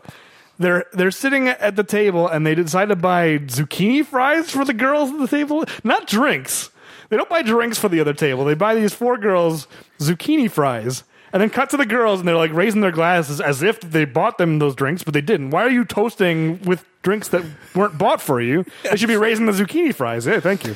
And then they cut back to Bernie the gorilla, who makes the funniest face. Well done to the animatronic people on the controls. Man, he gives the funniest nod. Like, yep, we bought you those zucchini fries. So I feel bad being the wet blanket. The only thing I didn't like about that sequence is that Bernie clearly needs to, I guess, get a little woke. Because he jumps to the conclusion, he sends it to the table of secretaries. Oh, secretaries. They may have somehow found out through the waitress that they were secretaries. Maybe. I mean, again, I don't want to be a wet blanket. That was the only thing I'm like, I wish they wouldn't have had that line. Because to jump to that conclusion in 2011 I did find it to be a strange presumption, but whatever. There's enough fun in the rest, and the fact that he's ordering zucchini fries. But then the cherry on the top of this sequence. They're having a blast. It's just like, yeah, just like party time, crazy party time. Hard cut to slow dancing. Bernie the gorilla is slow dancing with one of those waitresses. Her head is on his shoulder. Not the waitresses, one of those secretaries. The secretaries, pardon me. See, I'm doing it now. I need to get more woke. And they're slow dancing. Her head is on his shoulder, and she's like, I'm so glad that I met you. And doesn't he give Griffin a thumbs up? Because Griffin's over there playing pool and she gives him a thumbs up. That's where the pool table comes in. This image, this is like something out of a David Lynch film. A gorilla in a golf shirt, slow dancing with a blonde woman in a TGI Fridays. I mean, it is the most surreal thing I've seen in a movie in a long time, and it's in this family comedy. That is just those combinations of images. It is bonkers. Chief Wiggum, don't eat the clues. I mean, this most recent season of Twin Peaks had all kinds of crazy, surreal stuff in it. Like this. There are no gorillas in golf shirts slow dancing with a gorilla at TGI Fridays. You know, it's funny. You mentioned about you'd love more of this being. Now that we're talking about, I joked about Weekend at Bernie's. I honestly think there's something there of just the two of them going out with him. I can see them at like a golf driving range at like a Top Golf. Again, just having like the time of their life, being like the life of the party. This should be the whole movie. All the relationship stuff. I mean, you can have, the Rosario Dawson. Oh, he gradually comes to learn that he cares for her. Fine, have that. Him and Bernie just bombing around Boston, just passing off. No, it was a costume party we just came from. I mean, conceptually, that is very lowbrow. The idea of like a wacky guy and his talking gorilla. They're gonna have their part. It's like Ted, that movie about the talking teddy bear. Yeah, but it's a gorilla with Mark Wahlberg. Exactly. But instead of a teddy bear, it's a gorilla. Like that, it's on its face, it's a pretty lowbrow premise. But you do it right, and you do it in this absurd, surreal way. I would 100% go see that movie. If you make the whole movie like this sequence, oh my God. All right, that's all I had on Fridays, but I don't think we're even doing it justice. It is really, really worth seeing. I don't know if I'd recommend the movie as a whole, but hopefully this somebody has Fridays, posted that on YouTube. Somebody I hope had it's to on. have. I didn't look. I hope it's on YouTube. If it is, look for it. It is a surrealist masterpiece. Salvador Dali would look at this and say, "This is wonderful." It really, really is. And the thing is like everything else in my notes here from the little details, it's all downhill from there because that by far and away was the best. Now, I did want to say there was one part of Ken Jeong's, not character, the one thing I did enjoy, I did like his car, the license plate. Again, his whole character was kind of dumb. I like just S's for his license plate. However, if your character name is Venom and you love snakes, that was a nice touch. I wonder if that is allowed. Like, I got to think the DMV would have something to say about eight S's on your license plate. It might be hard to know exactly the number if the police are like trying to pull you over or whatever and call it in. Is it 7 or 8 S's? I'm not sure they would allow that. Maybe they would. Yeah. Maybe Massachusetts. Hard to say. Okay, we're in little details, huh? Yes. We were talking about about TGI Fridays for so long, I lost my place. Okay, I did enjoy so Stallone's first line as the lion. At this point, I was not really in sync with the movie yet, and I was kind of like, I don't know about this. And so when I heard this line, I kind of thought maybe it was a little meta, where Stallone, as the line comes in and goes, "All right, I've got a very busy schedule. This better be good." And I just imagine this is him coming into the recording studio. I couldn't help but read a meta element into that line. I can kind of see that too. That was a good observation. I'm sure they recorded all his stuff in like a couple of hours. So, he's just like, all right, I'm here. Let's just do it. So you think he's like, hey, I'm Krusty the Clown. I was just going to say he's Krusty. Hey, see how the professional does it. Hey, does he see Corpsey the Clown? I don't know. What do we? Krusty the Clown. Bada boom, bada bing. I'm out of here. Okay, Krusty, you're ready to what the? One of my favorite moments in that show of all time. Yeah, that was very much what I was imagining for Stallone. Just getting the wheels up and Krusty's already gone. I don't mean to shortchange Stallone. I do think he's actually trying. He actually seems like he cares in this movie. He's emoting. He's not just there reading the lines. Yes. All right. So one of the things I noticed, and this is probably another good example of Kevin James, I think, given a good performance and being legitimately funny. The world of fashion, in this world at least, seems just awful, and zookeeping seems so much better. But the zingers he gets on whoever that fashion designer are were some of my favorite stuff in the movie. What does he say? I don't remember. He's got, first he said, I think he opens up, "Hey, Siegfried, where's Roy?" Oh, Kevin James sends back to the guy. Yeah, says back to meant what the fashion, because the fashion designer. Oh, that guy's just out there. You just look like a waste of space. Yeah, he's just a jerk like Stephanie is. Right. And what? Yeah. So, the grandma hair. Okay, grandma hair. There's one other one, but the grandma hair is, I thought, the one that was put it over the top. Okay, I was kind of wrong. What is grandma hair? That actually reminded me, now that you mentioned it, that reminded me of in Bill and Ted, Sigmund Freud, when they go to the mall and they try to hit on those girls and they're like, "What a geek." And he's like, "What is a geek?" Yeah, what is grandma hair? It made me laugh only because it reminded me of Sigmund Freud and I didn't Bill think and Ted. about that. Now it actually is even funnier to me. Grandma hair? The way that they laugh at Sigmund Freud too. Yeah. Geek. Yeah, and then I think it's Socrates that really zings them. Yeah, Socrates is just like, "Yeah, geek." That's right. Socrates is really amused by that. Yes. If we ever do Keanu Reeves, we got that in store for us. I have to admit, there's a part of me, because I think you and I both love the John Wick movies a ton. Mm-hmm. Between that, I mean, to be honest, Speed and Point Break, there's some good stuff in there. There's a lot of good stuff. I gotta admit, the Bill and Ted movies, I so enjoy those movies. They both hold up. I watched Bogus Journey a couple years ago, and it held up great. It's still really good. Station and the robot us's and everything. All right, sorry. What else have you got in the little details? Here's a line that jumped out at me. Again, this is early in the movie. So the earlier in the movie a line was, the more kind of jaded, and I was looking at everything with a little more, I was not on board yet. But here's a line where Kevin James, he's bragging about how he was named head zookeeper very early. And he goes, "It's like getting a black belt in karate after only a month, or that's all I can think of right now." And then I just wrote down 5 screenwriters. Because that's just the screenwriter's been like, "We can't think of another one. Let's just admit it," and have him say, "I can't think of another analogy." That jumped out at me as like pretty lazy, but I'll give this movie the benefit of the doubt and assume that it was intentionally funny and not just screenwriters not being able to think of another joke. So I wanted to highlight. I just find it in my notes. I wanted to give the I guess wolf. I don't know if it was a wolf pack or if there was only one wolf. There had to be more than one. There's more than one, but wolves. only one speaks. I think Only one speaks. Yes. So- Baz Rutten, the MMA fighter, which I thought was interesting casting. Oh, I didn't know that. Yeah, I didn't notice that. He's good. He is good. The advice of pee on everything, turn it into a home game is a great line. Oh, I missed that one. But the response, then the back and forth with Kevin James, there's got to be another way. Immediately back, there's not. Yes, I mean, as a that's matter of fact, was such a great delivery line. No, there's not. Yeah. Baz Rutten gives a great line earlier. That's To really. a wolf, I completely bought it. No, there isn't. Yeah. This is what you have to do. And also Kevin James being like, all right, I guess I'll pee and things. No, that's my spot. Get away from that spot. He only really has that one scene, but it's a funny scene. It is a great The wolf scene. is funny. Yeah. It's amazing how much we enjoyed this movie. It really is.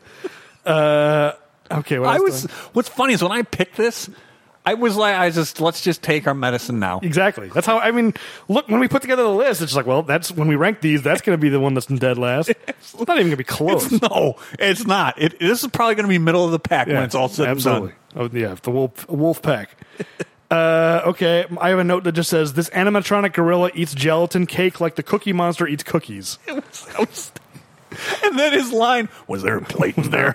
I wish I could do a better Nick Nolte, but that was a great. You gotta get her back on your throne. I'm not. Mine's not great either. Tell Kate thanks. I just found the note. Rosario Dawson's character's name is Kate. Kate. Okay. The only other thing I had, and this is, I almost don't want to end on this because it's a little bit of a bummer. I really enjoyed the sequence with Kevin James and Rosario Dawson at the wedding. They have this to kind of show up Joe Rogan and Stephanie. They have this. There's a silk, basically a Cirque du Soleil kind of performer with a silk ribbon. That's the reason I couldn't get it out. Is there? Yeah. Do we actually see a performer that uses those curtains? Yeah, they're up there. You very briefly see it. Okay, because I thought they were just like hanging on the curtains that were set up for the reception. No, because it's there, and then the guy who's chasing has kind of a French Canadian accent, so it's I don't know if it's French Canadian. And so those are his curtains. He's not just like a guy at the wedding. No. I must have like looked away for a second. I mean, it's not a lot, but they are up there performing. And so it's like a genuinely, I really thought it was kind of a sweet sequence between them. Until it's not. Yeah, and that's the thing is the bummer is at the very end they turn it into this slapstick moment. I was so bummed by that. They couldn't help themselves. Yeah. There's a lot of moments like that in this movie where the story is being undermined by a joke. When it's like... And not a funny joke. That's the thing is it was a nice sequence between the two of them. And that's the thing you always hear from like comedy writers who write, fiction, not just like sketch or whatever. Even like the South Park guys always talk about it, where it's like, it doesn't matter how funny a joke is, if it undermines the story, you got to get rid of it. Everything has to service the story and make you care about these characters. And I totally agree. I was a little unsure of it because it's just like, they're acting like children. They're just hanging on the drapes. No. I didn't realize that those drapes were there specifically as like a performance thing. Yeah. So now that I know that, you're right. That was my only concern about that. Otherwise, I agree. It was a very sweet moment. Yeah. And you needed that. And then it flows right into them like having a moment out in the car. Why interrupt that flow to have a terrible joke where he trips the bride and then his brother's takes like, out the ice sculpture? No, she's fine. Yeah, exactly. Yeah. Actually, weird trivia, and this maybe is why the actress who played the bride is Kevin James' wife. Yeah, so I did see that. I wonder if it's like she wanted to have a joke in there, or she, it could be. Can't cut Kevin James' wife sequence, Touche. They might have something to do with it. I think that's all I really had on the little details.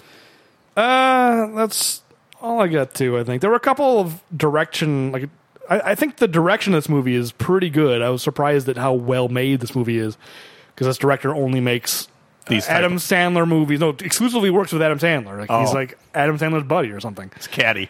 Yeah, who knows how? I mean, well, we'll get to like Adam Sandler's production company later.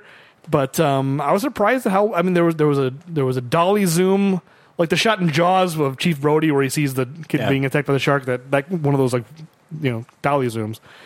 There was one of those where what's her name shows up at the party at the zoo. You know what I'm talking about? Yeah. It's like the background like stretches out. Mm-hmm. It was really good use of that. And that can be overused a lot. And I thought it was a good appropriate time. Yeah, exactly, appropriate. And then the moment in the opening scene where he proposes to her and she says no, and the color timing changes. I didn't see that. It's like such a specific joke.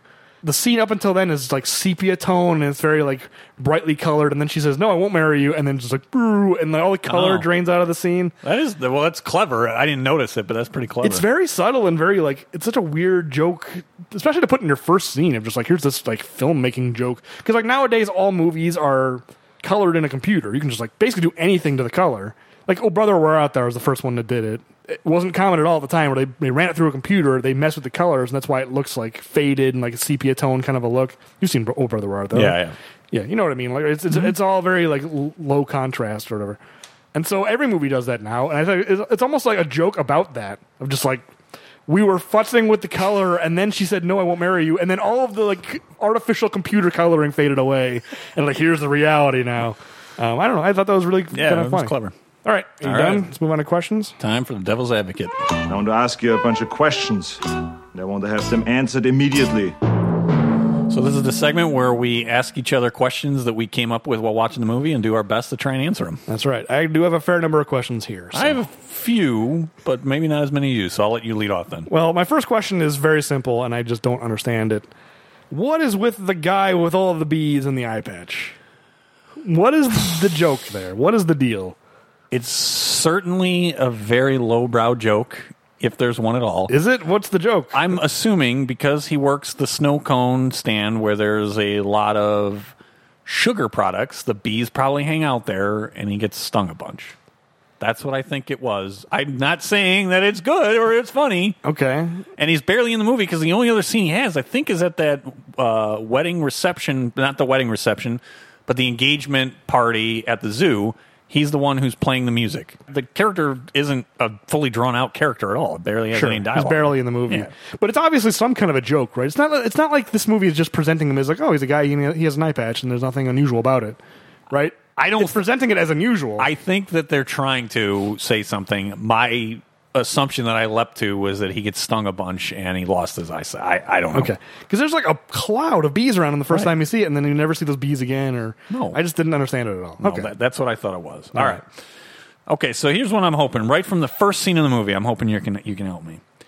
So they're on this beach. They're on a horse. He's doing this elaborate. We didn't completely cover it. I'll do it now. Sure. He's got the proposal in a bottle on the beach. It's very well done. Yes. Touche. I think people probably stole this. Probably. The message in a bottle on the beach. I did not have that. I had an elaborate idea as well for my proposal. It did not go very well. Sometimes when you are outdoors... Is this the balloon? Yeah, the hot air balloon. Okay. I mean, we don't have to go into it. We still have never been up in a hot air balloon either. We've been married 13 years next month. You live in the town where there's hot air balloons every year. How have you never gone up on one? Can you not go up in those balloons? Those you can... There are tethered rides, which is not what she really wants to do. She wants to be up. They don't let you go all the way up? Oh. Well, here's the thing. I volunteer at the festival. Yeah, you got to use your pull. There is a way when in the morning when and the balloons very rarely can take off. This is really getting sidetracked, but they very rarely can actually take off. But the few mornings, sometimes when they can, it starts west of us. They will fly in and land at the field. Oh, so we're at the landing point. So you have to drive out to like Aurora or something. Yes, but all of the hot air balloons, the people in the cruise, they are there. So 2 years ago, I was doing it in the morning, and they said, "Hey, I've got room. Does anybody want to go?"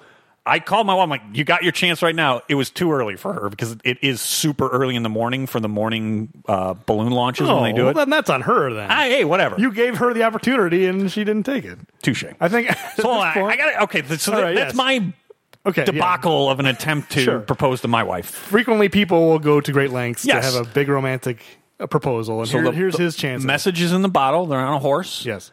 He's got the mariachi band that you talked about. Here's what you got to answer from me. Where was that mariachi band hiding? Because they are not very far away as they're marching back and the mariachi band appears. Where were they hiding? You only see in one direction. You know, if you look the other way, there may have been like a rock formation or trees or something they were hiding behind. Okay. The camera's only looking in one direction. We don't see behind the camera. It's true, but I think it's a legitimate question that it would be difficult for a mariachi band to hide. There's no doubt that it's a cheat, but I think the movie is deliberately not showing the other side of the beach so that they could cheat it. That's fine. All right. You know. I'm playing devil's advocate. Once again, I know I'm trying to answer your... That's a fair answer, and I think it was a fair question on my part. All right. Okay, here's a question of mine. once things start to go badly for Kevin James' character, why don't the animals just talk to Rosario Dawson and enlist her help? Because she is clearly also just as friendly to the animals and just as good a zookeeper as he is. And clearly they like her and trust her. Why don't they just go to her and say, hey, we messed this up. We need your help. We'll help you, etc. That's a tough one to answer. The only thing I'll say is it seems like other than Donnie Wahlberg's character, it seems like all the other people that work there are relatively nice and positive. She is more so than Venom. Not that he seems that he's not, but I guess... He seems good with the animals, Venom. He just seems like a creep. Kate is as close to Kevin James's character, Griffin. So it's logical for you to ask that. I'll have to answer and say they still really want to try and maintain this. They feel bad that they broke the rule in the first place, and to do it again, that's the reason they don't do it. They're like, no, we got to draw the line. We're only going to talk to Griffin, even though we're screwing this up badly. We can't talk to any other humans. Okay, but that's, I think, the missing piece of this movie. And I think a missed opportunity, and B, a way to kind of cover some of the flaws of this movie. For a good stretch of this movie, Kevin James seems like a crazy person. The way he's behaving because the animals are talking to him, and he's acting like a bear. And when the zoo is he's acting like a bear. He's peeing on animals. Yeah, he covers that one with a. He says that the wolf was stung by a scorpion and he's peeing on the venom. Yeah, so but the point is he's acting very strange. He's acting very strangely, and this movie is missing the moment where she learns the truth and says, "Oh, this explains all of his behavior." You're right. And it also, I think, it's a missed opportunity because then you could have had like a coda where these two are talking to all the animals and everyone's cool with everybody and like, "Oh, hey, Stallone Lion, how are you?" "Oh, I'm good." The two of them at the end should have shared this secret. Because it's kind of weird to me that at the end they're together and they're presumably going to go off and be together. Like it's a love story essentially. Yeah. And yet he still has this secret he doesn't reveal to her that the animals are talking to him. And like, I feel like that's somewhere that needed to be dealt with. I mean, Bernie is there and falls on the cab. Well, right, but she doesn't question it. She's like, "Oh my God, what is the gorilla doing here?" I assume that shortly thereafter on the ride back, he's got to explain, and that Bernie comes clean. That he's been a preppy gorilla. He's been at TGI Fridays. I think Bernie comes clean after that scene. I wish they had showed that then, but okay. That's a reasonable assumption, I guess. Well, you've got them all singing there during the credits, which I really want to talk about. Because you want to talk about Stallone once again proving he has no business being in Rhinestone. You want to hear Stallone and Cher sing a duet of More Than a Feeling? This is the movie for you. More Than a Feeling. No, it's more like this. It's more like, More Than a Feeling.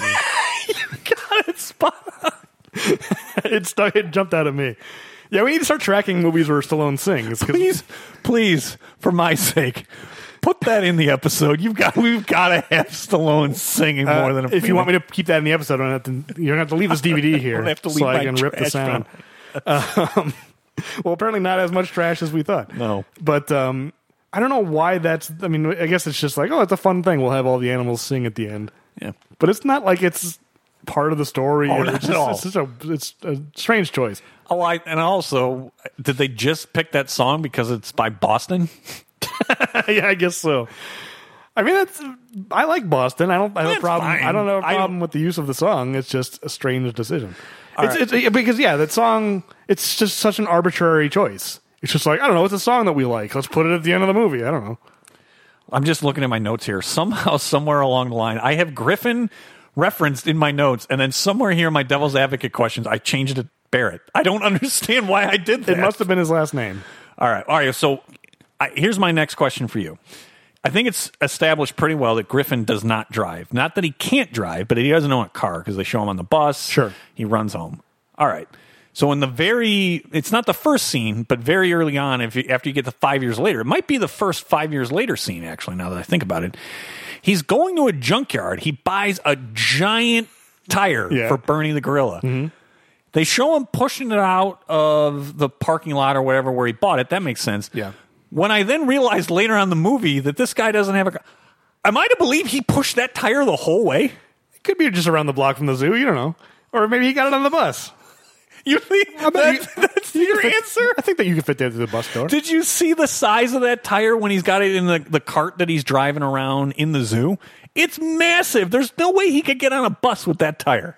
I mean, it's only like 4 feet, I'd say, something like that. It's huge. Sure, but a person is 6 feet, and a tire is skinnier than a person, and it's not as tall as a person. It was wide.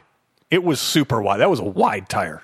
Well, sure, but the width doesn't matter. It's the width. It's the smallest width. You know, like the lengthwise of the tire. You can roll that up into a bus. No, I'm not going to buy your answer. He did not get that on a bus. That tire is not wider than a bus door.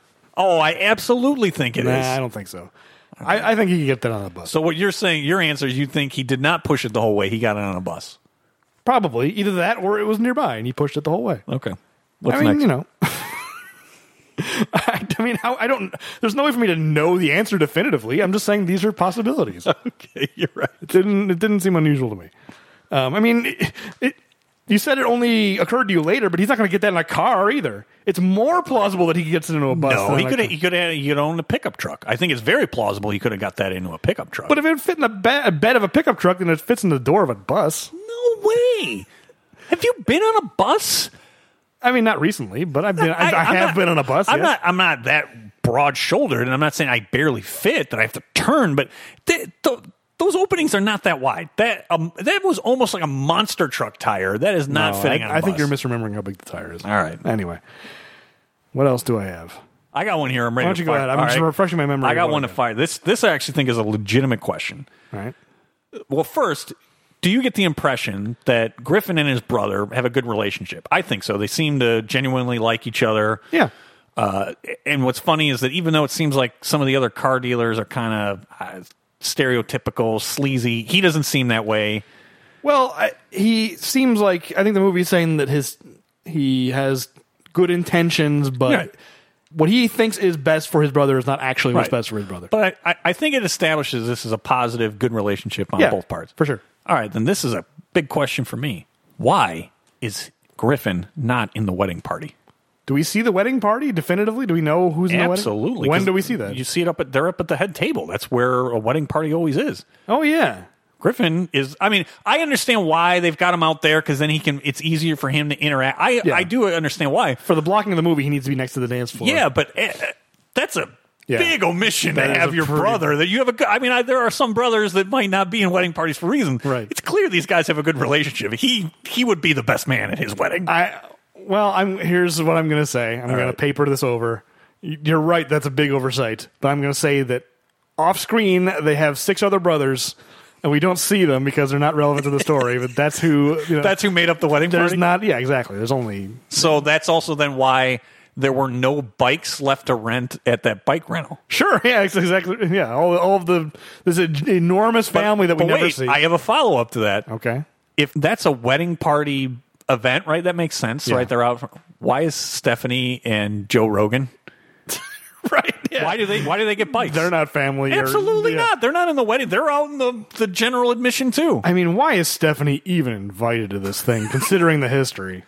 And considering because she's friends with the bride is the reason why. Is that true? Yeah. It's not just they know each other because she used to date. I don't think I got brother-in-law. I got the vibe and feeling that maybe not that they were like the best of friends, but they were friends and had remained in contact even after the breakup. You're right that they shouldn't be there in this bike ride for the wedding party. But also only occurs to me now that they don't even wait for Griffin. See, I'm confused now. It's Griffin, yeah. Okay. They don't even wait for him. They've got this bike ride planned for the whole wedding. Even if he's not in the wedding party, whatever. This group you would think his brother would be invited to the bike ride. But he's like, oh, I got here late, so there's no bikes left. But they leave without him. It's like, wouldn't they be like, let's just wait? You would hope so. Yeah. Also, it's 2011. There are cell phones. You'd think, he'd be like, I'll be there in 10 minutes. Don't leave without me. You got me right there. Because actually, it's not for that one. It's for that whole end sequence. And I know it gives you the moment that you like that. You're right. Bernie the gorilla head, but there's no reason. Kayak. There's of all things to a kayak. I mean, that's also pretty absurd. Just so many absurd, surreal images in this movie involving gorillas. But they've got this giant, of course. And you're right. We talked about this on a movie recently that you have to have this. Well, wait, why do you have to have this chase sequence? Basically, you're trying desperately, and maybe it was it Stop or My Mom? Yeah, it was Stop or My Mom Will Shoot, that he's chasing her down at the airport. Why? And cell phones were different then. Yeah. It's like, you can just call her. She's flying home. She's not flying to the moon.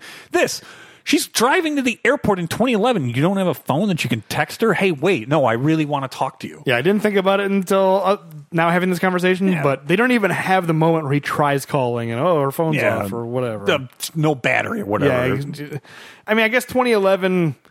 No, everybody was texting in 2011. Well, sure, but it's not like... it wasn't so essential to people's lifestyles the way it is now, I suppose. Were smartphones out then? I guess maybe they were. Oh, yeah, absolutely. The iPhone came out in 2007? 2007 or 2008. That's longer ago than I thought. Absolutely, yeah. Okay. Yeah, that's a pretty big oversight then. All right. So he's not in the wedding party. And again, because not for all would it make sense, but for this, it seems like, no, these guys have a really good relationship. He would absolutely, if he's not the best man, he would be standing up in that wedding. Yeah, you're absolutely right. Yeah. These are things that the movie could very easily fix by just giving an explanation. He's got 6 brothers. Her cell phone is off. Like, these are very easy fixes. Yeah. The screenwriters didn't occur to them. Or there's actually an easier way that you could have kind of written it away is say they wanted a really small wedding party, which actually it's not. When you actually see it, that's a pretty big wedding. It's a pretty big wedding. And elaborate. But if you really wanted to explain it, you would say, no, they wanted it to be really small. They just had a maid of honor and a best man, and it was really important that her brother, give the brother some reason why her brother had to be the best man, and it's all explained. Or it's the owner of the car dealership, and he's sucking up to him, or whatever. It's something that they're... Is he the owner, or is he just the manager? It seemed like he was the manager. I don't think he was necessarily the owner. All right, something like that. What's your next one? Okay, we've been talking about the human characters a lot. Let's move back to the zoo animals. Does the zoo staff not notice that the elephant is knocking over this lamppost every night so that they can gather... Because he knocks over the lamppost so that the monkey can jump across and unlock the gate with his thumbs. Well, I assume... Okay, that's a good question, but I assumed that Judd Apatow returned it to its form... and put it back. Judd Apatow plays the elephant. I'm not sure if we ever established that. It's not that Judd Apatow, the human being, runs in. A very nervous elephant as well. Yeah, he was okay. Yeah. So he puts it back? I assume that he props it back up and puts it back in its place. But over time, that would it would snap off. Yeah, probably it would work its way out and not stand up anymore. You're probably right. Okay, but yeah, I guess they're all smart enough to cover their tracks. I think so. All right, so I have 2 things actually with his time as a car salesman. So the first question that I have related to this is his brother assumes, Stephanie assumes that they're going to give Griffin this, he's going to get this job that he's been a zookeeper as far as I can tell his whole life. Right. Why? What skills? Again, there's nothing wrong with being a zookeeper. It seems like it's a great job. He really likes it, but I'm sure it's a very difficult job. To be probably honest. is. But where is the overlap that makes you somebody who can sell exotic cars? What? Can you help me understand why both of them seem to think he is going to be a great salesman of exotic cars? Nepotism. It's 100% nepotism. I think it's portrayed that way. Okay. He's just like, I can get you a job. Like, I'm going to pull strings. Okay. It's entirely up to his brother to decide who he hires. I think you're right, but then this leads me into my next question. How great of a natural salesman is Griffin? He apparently has sold 3 exotic cars in one day he comes from. 3. Yeah. I can't imagine it's plausible that you might sell 3 of those things in a month, honestly. And he sold 3 in a day. Your customer base has got to be tiny. These are high-end, like... super high-end. $250,000 cars. Yes, they're not super cars that he's selling, but they're in that stratosphere. Yeah. Oh, yeah, maybe not $250,000, but 100,000 plus for sure. And he sold 3 in a day. 3, including that weird ATV where that guy, like, he can't handle it, whatever. Yeah, he's portrayed to be an amazing salesman, which is an interesting choice. I don't know if it's necessarily a good or a bad. Like, I think it might have been interesting if he was a bumbling zookeeper, but happy. But he's an amazing salesman, but miserable. Yeah. And that's the choice of do the thing you're good at, but you hate, or do the thing that you aren't so great at, but you love. That could have been an interesting thing. No, and he's great at both. And what's funny is, so a great example of that, I'm just now really getting through season 2, but going back and watching season 1, Barry on HBO is a perfect example of that. Yes, that he is absolutely miserable at something he is great at. Mm-hmm. He's absolutely terrible at something that makes him happy. Yeah, that's the perfect comparison. You're right. It's on the mark. It makes me wonder, actually, how much of that's about, not to get sidetracked by Barry, but maybe because I know that Bill Hader was miserable on Saturday Night Live. Oh, I didn't know that. I can't help but wonder if that's the analogy that... would be funny. Because he was great on Saturday Night Live, but apparently he was miserable. I didn't know that he was miserable. Yeah. Interesting. So that actually covers it for me and questions. So what else have you got? All right, I just have one last one. All right. So Joe Rogan at the wedding reception, I think it's the reception, he's telling a story. And we just hear the ending of the story, and he goes, "To this day, you can't say my name around Jose Canseco." It is at the wedding. It's a wedding. It's a reception, right? Yeah. We don't actually see the wedding, do we? Just the reception? Just the reception, you're right. Yeah, okay.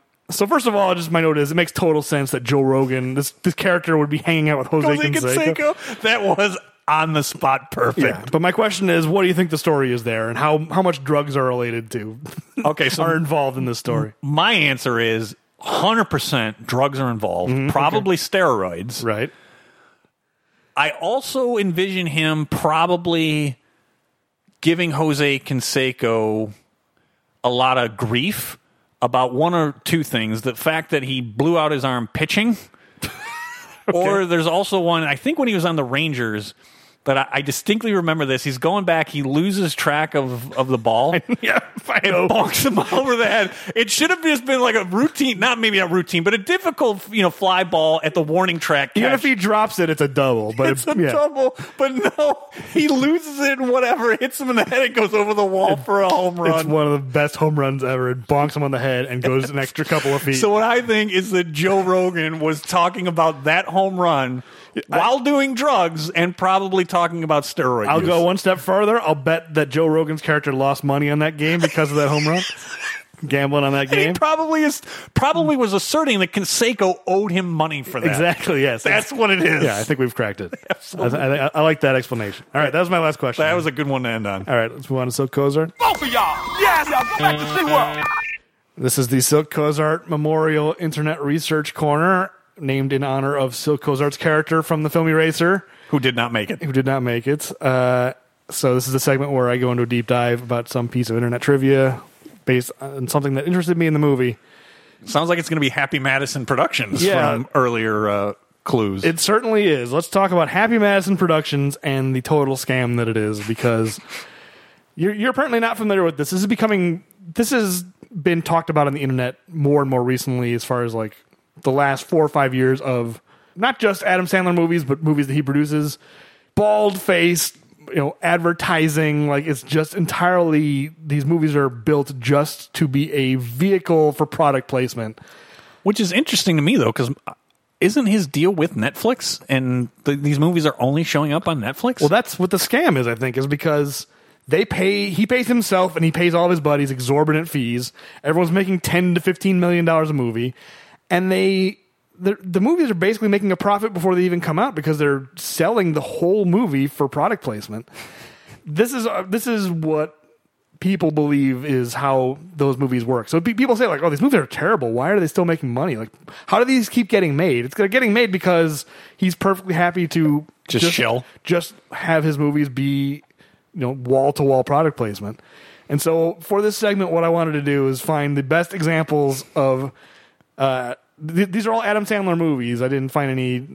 I did the best I could to find some examples of product placement. See, the first one that you've got pulled up here before you play it. Yeah, you know what it is already, right? I do, but the thing is that I do enjoy this one and think that it does fit in with the actual movie. Well, I think that's the evolution. Is early in his career, he was much better at disguising it to make it part of the story. But you're going to see some clips here where it's just like, this came out of nowhere. This is just shoehorning in. This is why I thought that TGI Fridays line from the Gorilla was just a shoehorn. We got to cram in this TGI Fridays reference. Yeah, all right. Also, it's worth noting, I forgot to mention, the last word of the screenplay is Izod. He's like, "I still got your eyes on," when they're going to go out to Benihana's. And Benihana is the 6th to the last word in this movie. You're right. So the last 6 words of this script have 2 product placements in them. Yeah, it's not just some nondescript polo shirt. You're right. It's an Izod. You're absolutely right. Yeah, and I'm sure that the polo actually has the Izod logo. I didn't notice. See it though. Yeah. It's too far away. Yeah, I didn't notice until the last line of the movie. He says, "You still got your eyes on?" It's like, oh yeah, I bet that was an Izod. I'll bet they paid money to get their. That's why the Gorilla's wearing this shirt. I'll bet, even though it is hilarious. Accidentally hilarious. That one did work. They had to fit the Izod product placement in. So okay, this first one's from Happy Gilmore. I failed. Okay. Let me just sit here and enjoy the one thing that makes me a little bit happy. This fresh, delicious, tasty, meaty, turkey-filled, cold-cut combo. Yeah, I mean, this one's I eat funny. 3 every day to help keep me strong. Talk about a hole in one. Can I have one of those? Coming right up.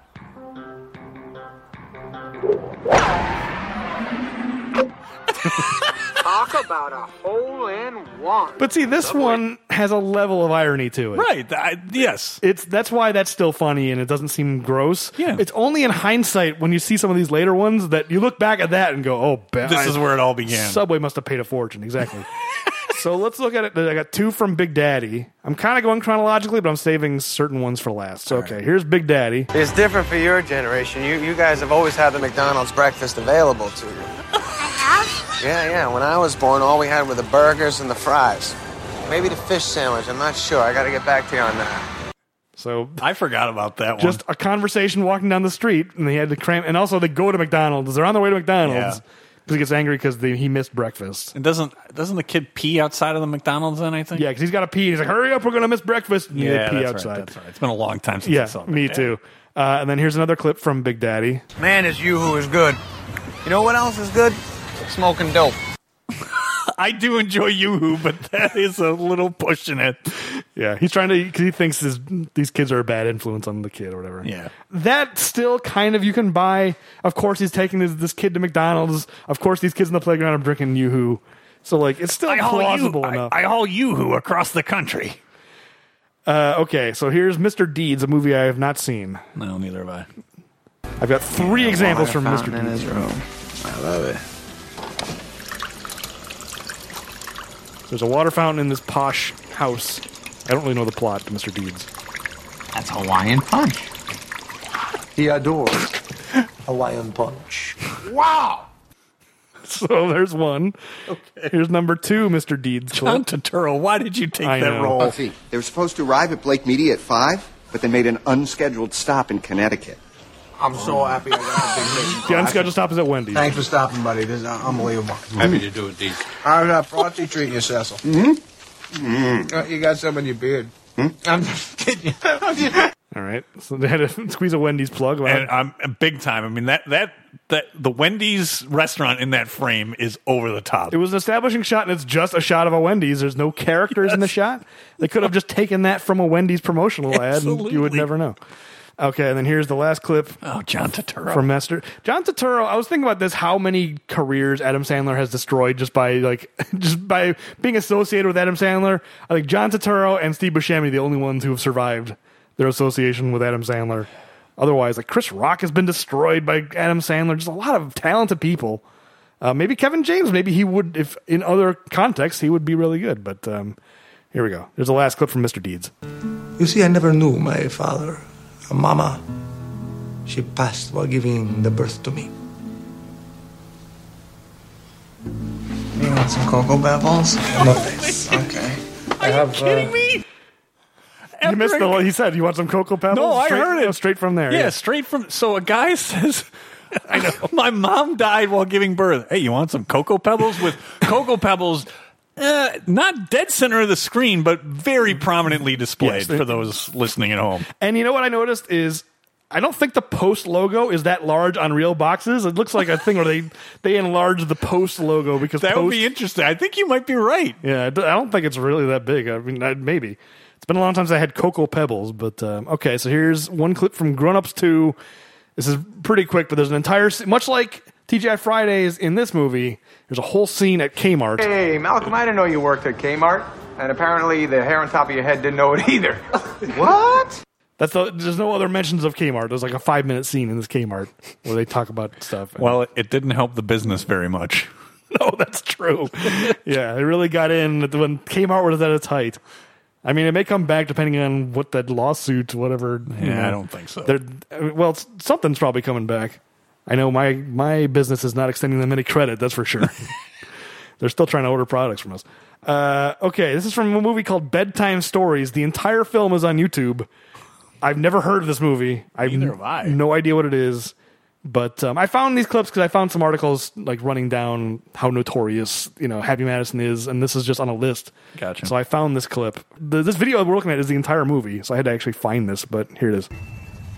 Anyways, you're in my cushion of protection right now. I want to back up. So if you could just zing-zang up there, that would be helpful. He's in a van. Yeah. I forget this actor's By name. the way, you might want some Cinnabons. You're going to need it. Give it back! Some kids run in and grab the Cinnabon. I watched the scene leading up to that. Cinnabon it's not as if this has anything to do with anything. In the middle of a scene, he's like, well, here's some Cinnabon, you want it? And then some kids grab it, and he's like, hey, it's my Cinnabon. That's the level, that's where it's getting, where it's so shoehorned in. I agree. We're not even at the worst of it yet. These are getting more and more shoehorned. That's how I organize these. So here's a clip from You Don't Mess with the Zohan, which I have never seen. I have not either. Once again, John Turturro was in this movie. It's amazing that he survived this, but okay. So they're fighting. I don't know what's going on in this movie, but they're in the middle of a fist fight. But I guess Jackass can't wait to die for real. Hang on, I'm getting a call. Michael, what is? Zohan, we have a problem here. Where do you get that? This is the Sony Ericsson. It has Bluetooth? Of course it is Bluetooth. I can never figure that Bluetooth shit out, though. Oh, no, Mariah, it's very simple. You stick it to your power book. Go ahead, tell her. Phantom will tell you. Mac or a PC? Mac. You have MySpace. But, the record company does. It's not really mine. Please, Mariah add me Carey. as a friend. Sure, yeah. Michael, what is? Okay, I thought there was more. Mariah Carey is there for some reason. Apparently, Yes. she's in that movie. Oh no, it's Sony Ericsson. Okay, now 2 from Little Nicky. Have you seen Little Nicky? I think I have. Do you remember this from Little Nicky? No, I don't remember the product placement. This was the one. You probably have never seen Little Nicky then, because I think you would remember. This is the only thing I remember about this movie is this product placement.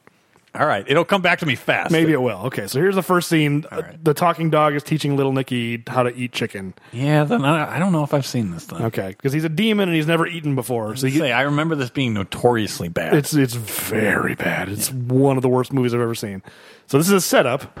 Popeye's chicken is awesome. I'll bleep that. So that's early in the movie. And then at the end of the movie, is that really what you want for your product placement? You might see, you say that and you go, oh, it's probably not product placement because Popeyes wouldn't want him cursing during their product placement. But watch this clip and tell me this is not product placement, All right. because I'm telling you, Popeyes got their money's worth. So there are demons attacking, and Little Nicky is using his powers for good now instead of evil. Okay. And this is what he does. I definitely not have seen this. Okay. He created puppies. Now he's created an entire giant box of Popeye's chicken. Put it in your mouth and let the meat slide down your throat hole. Not you!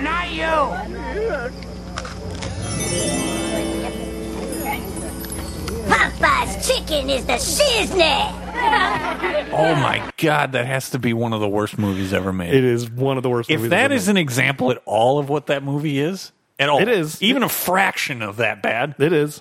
that has to be one of the worst movies ever made. It's one of the worst movies. I saw that when it was relatively new and was still an Adam Sandler fan to a degree. And at the time, I went like, I don't think I've ever seen anything worse than this. It's in the running of one of the worst movies I've ever seen. I mean, that's to the point where it would actually might be hard if I watched that whole movie. You wouldn't be able to get through it. I guarantee I would not be able to get through it at my age now. Even as a 24-year-old or whatever, however old I was at the time. I was going to go a step further because this doesn't happen as much, I think, with me as maybe as does with you. I might not be able to find Happy Gilmore funny anymore. If I sat through that, it might be that damaging. That looks that bad. Yeah, I mean, I'm kind of there with Happy Gilmore. I mean, there's still a lot. Happy Gilmore is funny when Adam Sandler is not on screen. Everybody around Adam Sandler I still find funny in that movie. I mean, I haven't watched it in 10 years. But Shooter McGavin is still funny. Oh. Your ball struck my foot. That guy's still funny. Mr. Larson is still funny. Everybody else, Ben Stiller is funny in that movie. Everybody who's not Adam Sandler, I still can enjoy. I can't enjoy Adam Sandler in any context anymore. Okay. And the last and most notorious product placement in any Adam Sandler movie, and I wonder if you've seen this because you're not on YouTube as much as me. I've never seen this movie, Jack and Jill. Never seen the movie. I know it exists. I've not seen it. So have you seen any clips from this movie? I don't think so. You are going to be horrified by this if you've never seen this before. I haven't, so bring it on. Here we go. I present this Dunkin' Donuts. It's already from the image we're looking at, prominent Dunkin' Donuts. Do you even know who's in this movie? Other than Adam Sandler? No. You're going to be horrified. I can't wait to see her. HD&D.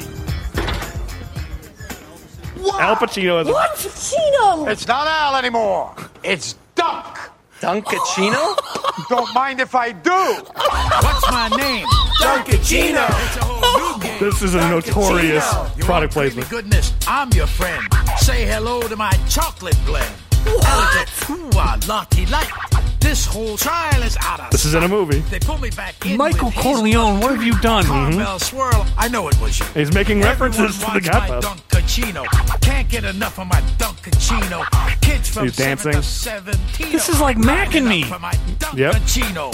What's my name? I mean, I think this is a little ironic. Dunkachino. Especially in a minute, you'll see. He's dancing with a man in a Boom, cup. there you have it. It's actually 32 seconds, so I got to lose 2 seconds. Maybe you can tell me what part you would lose, but I think we are getting there. Burn this. I'm sorry? This must never be seen. That makes it. That kind of takes the schneid off it a little bit. A little bit, but it's hard to believe. Pacino filmed that. He had to know what he was filming. Oh, yeah. Meaning, within the context of like the movie, so for him to say "burn this," you can't be surprised. You got up and was singing Dunkachino. And it's not as if it's a generic, like that is like Dunkin' Donuts product placement. Like that movie got paid by Dunkin' Donuts, no doubt about it. Oh, probably a fortune. Yeah, to get Al Pacino to hawk Al Dunkin', Pacino to hawk even in Dunkin' Donuts. Yeah, even in a movie. And I mean that's not like a 5-second scene either. That's probably like 30 seconds. It's 32 seconds, like Adam Sandler said. Oh wow! I'm I glad- did not know that existed. I'm glad you'd never seen that. I because am horrified. I knew you would be. As the That- Godfather fan you are, and also Scarface, which I'm not. Scarface, Donnie Brasco. I mean, Heat. Are you kidding me? Yeah. I'm a huge Pacino fan. Now, in a similar way, similar to what we were talking about with Adam Sandler. Now, are you going to be able to watch Al Pacino movies in the same light, knowing that he did that? Oh man, I mean, it's the thing is that the back, the last 15, 20 years of Pacino's career, he hasn't done a lot of good stuff. So He has embarrassed himself less than De Niro has. I would that's say. probably true. He just hasn't done as much. It won't ruin it, mainly because some of the movies are. Just not think. Glenn Ross. How many great movies has that guy done? Yeah. And this is what he's doing at the tail end of his career. This is his legacy. I'll tell you this. I would bet you anything. You ask people under 25, maybe under 20, where do they know Al Pacino from? It's this clip. Because this clip is all over the internet. This is a notorious clip. Jokes aside, that's a travesty. Like if that's really what. I wanted to bum you out. I mean, seriously, that does bum me for an episode that was a pleasant surprise. That is a bummer. And that piece of information, if the 25 and unders know Al Pacino, who is a great actor in some of the greatest movies. Yeah, that goes without saying. In the you history. don't have to say that part. No, I don't. We all know. But if that is what he's known for, that is so sad. Because what else would kids know him from? What movies has he been in that kids would have seen other than Jack and Jill? I'd be, it's that old guy from Jack and Jill who dances the Dunkin' Donuts song. Dunkachino. You probably think his name is Dunkachino. Don't mind if I do. I mean, I kind of love it. It's Michael Corleone. Yeah, it is. I mean, honestly, you want to talk about what is the polar opposite of Michael Corleone? Yeah. It's that. It's that. I'll bet it was Pacino going, De Niro's doing comedies now. He's in those Meet the Parents movies. I got to keep up. I got to get into comedy. Yeah, when did Jack and Jill come out? 2011. No, that's too late, because Meet the Parents was early 2000. I guess so. I don't know. That honestly, I'm kind of bummed now. Well, we had. I hope you're happy. I am happy. I mean, this episode was surprisingly fun and ebullient, so I had to we can't go one episode in this season without some kind of bummer. I mean, honestly, that is like Mac and Me. It's like my worst nightmare. It is Al Pacino performing in Mac and Me. That's what that is. Yeah, sure. If Al Pacino was that puppet teddy bear who danced on the McDonald's counter, at least Pacino didn't get up on a counter and he's dancing, and he's got the lining of his jacket, it's just not apparent over the audio, is lined with donut shapes. I can't deal with this. I can't. We need to move to the next segment. I honestly, I'm super beat up by this. All right. Well, maybe I shouldn't have saved it for last, but you can see why I did. I can see why you did. It's like one of my favorite actors of all time, who's in some of the greatest movies of all time. It's a bombshell. That's that clip right there. All right, let's move on. The fact I didn't know it existed. I feel like I was leading a sheltered life, avoiding YouTube, and now you have destroyed life for me. I'm infecting you with the internet because you don't have time to find things like that, and I just know through osmosis. All right, let's move on to the body count. Ignoring Al Pacino's career, here's the body count. This movie, we only killed 48 people compared to the last one where we killed 119. Yeah, I think at least his standing with me, you have murdered it, so you might be able to add that to the body count. We can add that, and I also was wondering maybe that guy in the ATV drove into traffic and died. So, but obviously, this is a kid's movie. So I don't think he did. Yeah, so I think it's fair to say 0. This is a 0 body count. This is a segment where we compare Arnold Schwarzenegger's body count to Sylvester Stallone's. Thank you, yes. Arnold had an average body count of 14.76. Sylvester Stallone, the Lion, does not maul anybody or anything like that. He mostly just sits around and gives bad advice. Yes. And sleeps a lot. That's established. Cher establishes that the Lions both sleep a ton. I did enjoy them kind of arguing. The banter. Yeah, it's like, it was actually like very emotionally real in a surprising way. Like they felt like a real couple, these two lions. Like they argued in a way that felt very, very real. Like in a way that the human characters, none of them felt like real people. Somehow the lions were the most human characters. But anyway, 0 on the body count. Yeah, sorry. So Sylvester Stallone is still at 227 on the body count across 26 movies now, which gives him an average of 8.73. So this season, I just wanted to look at the season because obviously, like he has been at a standstill for a while. So far, soon to change. Yes, no doubt about it. But this season, he has had a body count of 17 across 10 movies, and that's including Tango and Cash, where he had like 8 or 9. Wow, I would have never guessed any season would be that low. So I mean, it's going to change here soon. It'll change. Well, let's move on. Well, we're not there yet, but no doubt about it. By the end of the season, he will have more than 17. Undoubtedly. Okay, let's move on to the Wrecking Crew Award. Outstanding achievement here. Explosion! They caused an explosion.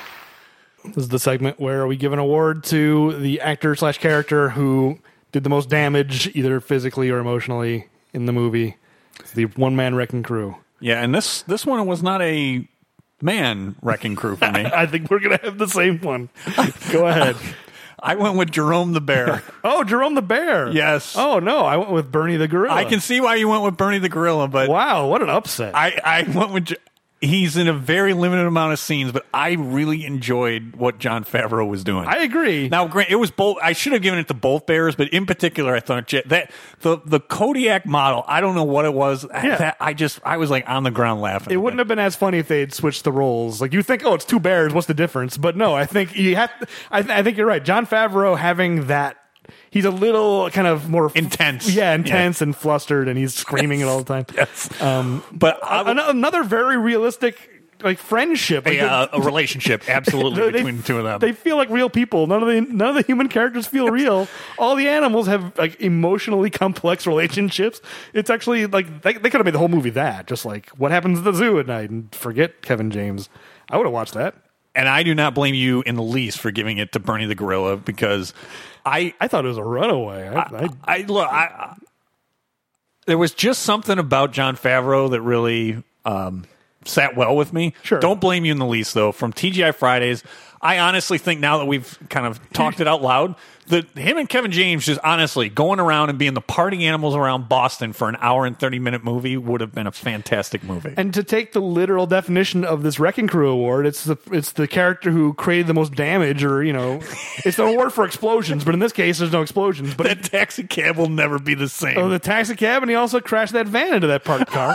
That's right. His brief sojourn driving the van. You know what? You've done it before. I'm going to do it here. Yeah. You've convinced me. It should be Bernie the Gorilla. Victory. Absolutely. Right. It should be 2-0. Two votes for Bernie. Credit. I mean, and considering the amount of people who deserve credit, the writers, I think, deserve credit for making that a really funny character. The director did a good job. The people controlling the animatronics and the people in the suit physically controlling it all deserve credit. And Nick Nolte destroys it. In a million years, I never would have guessed Nick Nolte would have been a convincing voice actor, yeah, for a gorilla. But all that character is functioning on all levels, and it's the amount, the number of things that could have gone wrong. That didn't is amazing. They could have not had the suit working right, or it could have just been a silly Trading Places suit. Wouldn't have worked if they hadn't gotten the gorilla suit right. You're right. And that's the one animal that's not played by a real animal. Because they couldn't obviously have a gorilla going to TGI Fridays like that. They had to make an animatronic. Well, there's that, and there's also the ostrich. Not that the ostrich is in it for much. I think that's a CGI ostrich. Because I saw on the behind the scenes how they did it. It was a guy in like a blue thing. Yeah, that's what I thought was motion. Well, I guess not motion capture. I mean, they just erased the blue screen man and put an ostrich in there. Oh, okay. So it's a CGI ostrich. I think. Okay. Well, I think okay. I guess you're right. There's three different types of animals in this movie. There's totally CGI animals, which the ostrich is one. There's real animals that they just did like a CGI lips or mouth or whatever. And then there's the gorilla, which is entirely animatronic. And the fact that it's not really that like jarring. No, it's like, this one it's animal. seamless to steal from The Simpsons. I mean, it truly is. It pretty much is. I mean, the fact that the gorilla is animatronic and all the other animals are real animals or CGI animals. You'd think it would be jarring when the gorilla's on screen, like, this is a totally different thing. But no, it blends in well. It fits. Yeah. So credit to everybody involved. Who knew that we would be praising Zookeeper? Very strange indeed. But you've also convinced me. Bernie the gorilla. All 2 right. votes. So it's unanimous. So we're on to the rate. Let's rate this thing. Hey, what the hell are you doing? You're punching car accident victims. No, you don't understand. He was bad mouthing my film. So this is the segment where we rate the movie based on Rocky opponents, with the spectrum being all the way from Spider Rico up to Apollo Creed. Yeah, and I'm going to give this rating a different rating than what I wrote down based on our conversation. All right, fire away. I wrote down that I was going to give this movie a Tommy gun. Wow. But after talking through the movie and I'm surprised by that. That it was low? Yeah, I almost thought about changing what I had written down, but it was going to be up a different level. Oh, okay. Well, I'm giving it a Mason-Dixon. I mean... We're going to be unanimous. Mine is a Mason-Dixon. I'm going to stick with it. All right. I almost, from our conversation, it's funny, I was thinking about moving it up to a Clubber Lang. Wow. As crazy as that sounds. Been, I mean, I also wouldn't have minded that. Because, here's why I give it a Tommy gun, is because in my mind, when I took the notes, I went like, you know what? This movie is kind of only one scene. That one scene is amazing. The rest of the movie is kind of lousy. But you know what? It's not. I wasn't giving the movie enough credit. The movie is not lousy on the whole. It has lousy moments and it has. Yeah. It's the story is sometimes undermined by itself. Yeah, and look, and it's not a very creative story. It's been done 100 times. They just decided to do it with animals that could talk in this one. Well, I think literally Dr. Dolittle is this exact same movie. I never saw it, but I mean, my sense is the Eddie Murphy Dr. Dolittle, which came out like 6 or 7 years before this, not long. Oh no, Dr. Dolittle was much older than that. It was like late 90s. Oh, I thought it was like early 2000s. No, it's like okay, yeah, but not that long ago. So for me, I think it's because there were other scenes in this. In particular, I said how even though it gets ruined by a joke of the bride getting tripped and ice sculpture getting destroyed, but there were enough of those scenes that with Rosario Dawson and Kevin James that felt like real kind of sweet and I don't know. Yeah. Good scenes that to me, this was like a straight down the fairway Mason-Dixon. It's not a great movie. It's not a one that I watch a bunch, but it has one amazing sequence and a few other things that were at least redeeming or made me laugh. I mean, Jerome the Bear, I was trying to give the Wrecking Crew award because Jerome the Bear really made me laugh. Yeah. And I think Rosario Dawson deserves a lot of credit for making those kind of the love story work. Yeah. She's carrying. Likable as always. She's always great. I've never seen her give a bad performance. I mean, she is. I don't want to say one note because that's a little diminishing, but I mean, she generally plays like these kind of bubbly, likable characters. Like it is kind of preposterous that Hollywood is casting her as the girl next door, or she's like one of the most gorgeous women in the world. Like, oh, Kevin James didn't notice her. It's like, what are you talking about? It's Rosario Dawson. That's a little absurd. And but not every one of her roles, because in 25th Hour, she doesn't necessarily play that. I forgot she was in that. She's Philip Seymour Hoffman's student, right? Is that what? No, 25th Hour. Oh, with, that's Ed Norton. No, sorry, that was who played that. There was another actress. That's somebody else. Yeah, but either way, I mean, for the most part, you're right. But like Norton's girlfriend. Yeah, she Natural Rivera. Been a long time since I watched. Really? It. Oh yeah. No, so I'll always remember her name because the guy who played and I should know the actor's name who plays Clay Davis on The Wire. Oh sure. I will never forget him because Natural Rivera. Of course, it's Clay. I hadn't seen Clay Davis yet. I saw 25th Hour before I saw The Wire. Yeah, I went almost crazy. Oh, I know that guy. Yeah. Well, I know him because couch is kind of lumpy. He works that into every movie, regardless of what. I mean, he shoehorns it in. He could be in a G-rated movie. He'll still work in that shit. I mean, honestly, every role he does that as Clay Davis, doesn't he? Oh, it's absolutely he does it as Clay Davis. That's that actor's thing. He always works it in. He's the Arnold Schwarzenegger of like character actors. Where he's got to sneak in. He's got to find a way to get his phrase. Yeah, his zinger in. You wouldn't expect me to say that, will you? You always say that. It's like your calling card. Overall, I was, as I said, pleasantly surprised. To me, this was a solid Mason-Dixon. There's enough. Yeah. Adequate to good stuff and one amazing sequence that's hopefully it is up on YouTube so that the listeners that don't want to watch the Zookeeper, not the Zookeeper, can see this Friday sequence we talked about. Yeah, it's gotta be, right? I mean, it must be. We can't be the only one. Dunkachino is up there. For the love of God, I hope that Friday sequence is on the internet. Yeah, that's a good point. But I think there's more. That's more like people want to see that clip as like a car wreck. Like, they want to see Pacino destroying his career, whereas, like, a gorilla, there's not as much attention. Like, a gorilla can be a TGI Fridays shill. What do they care? You know, and an Izod shill. Yeah. Kevin James and animatronic gorilla have no artistic integrity to betray, so maybe it's not on YouTube. We'll see. All right. Well, I'm really glad, A, that we didn't hate this movie, and B, this episode ended up being a lot of fun. Yeah. We've been apologizing a lot for the I'm not apologizing for this one. This was a fun episode, and I think it ended up being a pretty good episode. I was worried that, speaking of people rubbernecking at Al Pacino's career, there's part of me thinking, like, how many people listening to our podcast are just listening out of, like, morbid curiosity to witness, like, the slow heat death of a podcast? But no, I'm revitalized. This movie, of all things, Zookeeper revitalized this podcast. And we're heading right into Rambo 2. It's great. That's right. So, as I was going to say, it is your pick, but it really isn't your pick. Technically, it's my pick. But I deliberately held off picking Rambo 2. So it's appropriate. Yeah, so it should be my pick because I was the one. I'm the reason why you're all waiting so long to hear our Rambo 2 episode. Because I wanted Rambo 2 and Rocky 4 to be back-to-back. I think it makes a lot of sense. Yeah. Cold War era movies, they're both... They're similar in terms of like the zeitgeist of what was going on in the mid '80s and Stallone's role in it.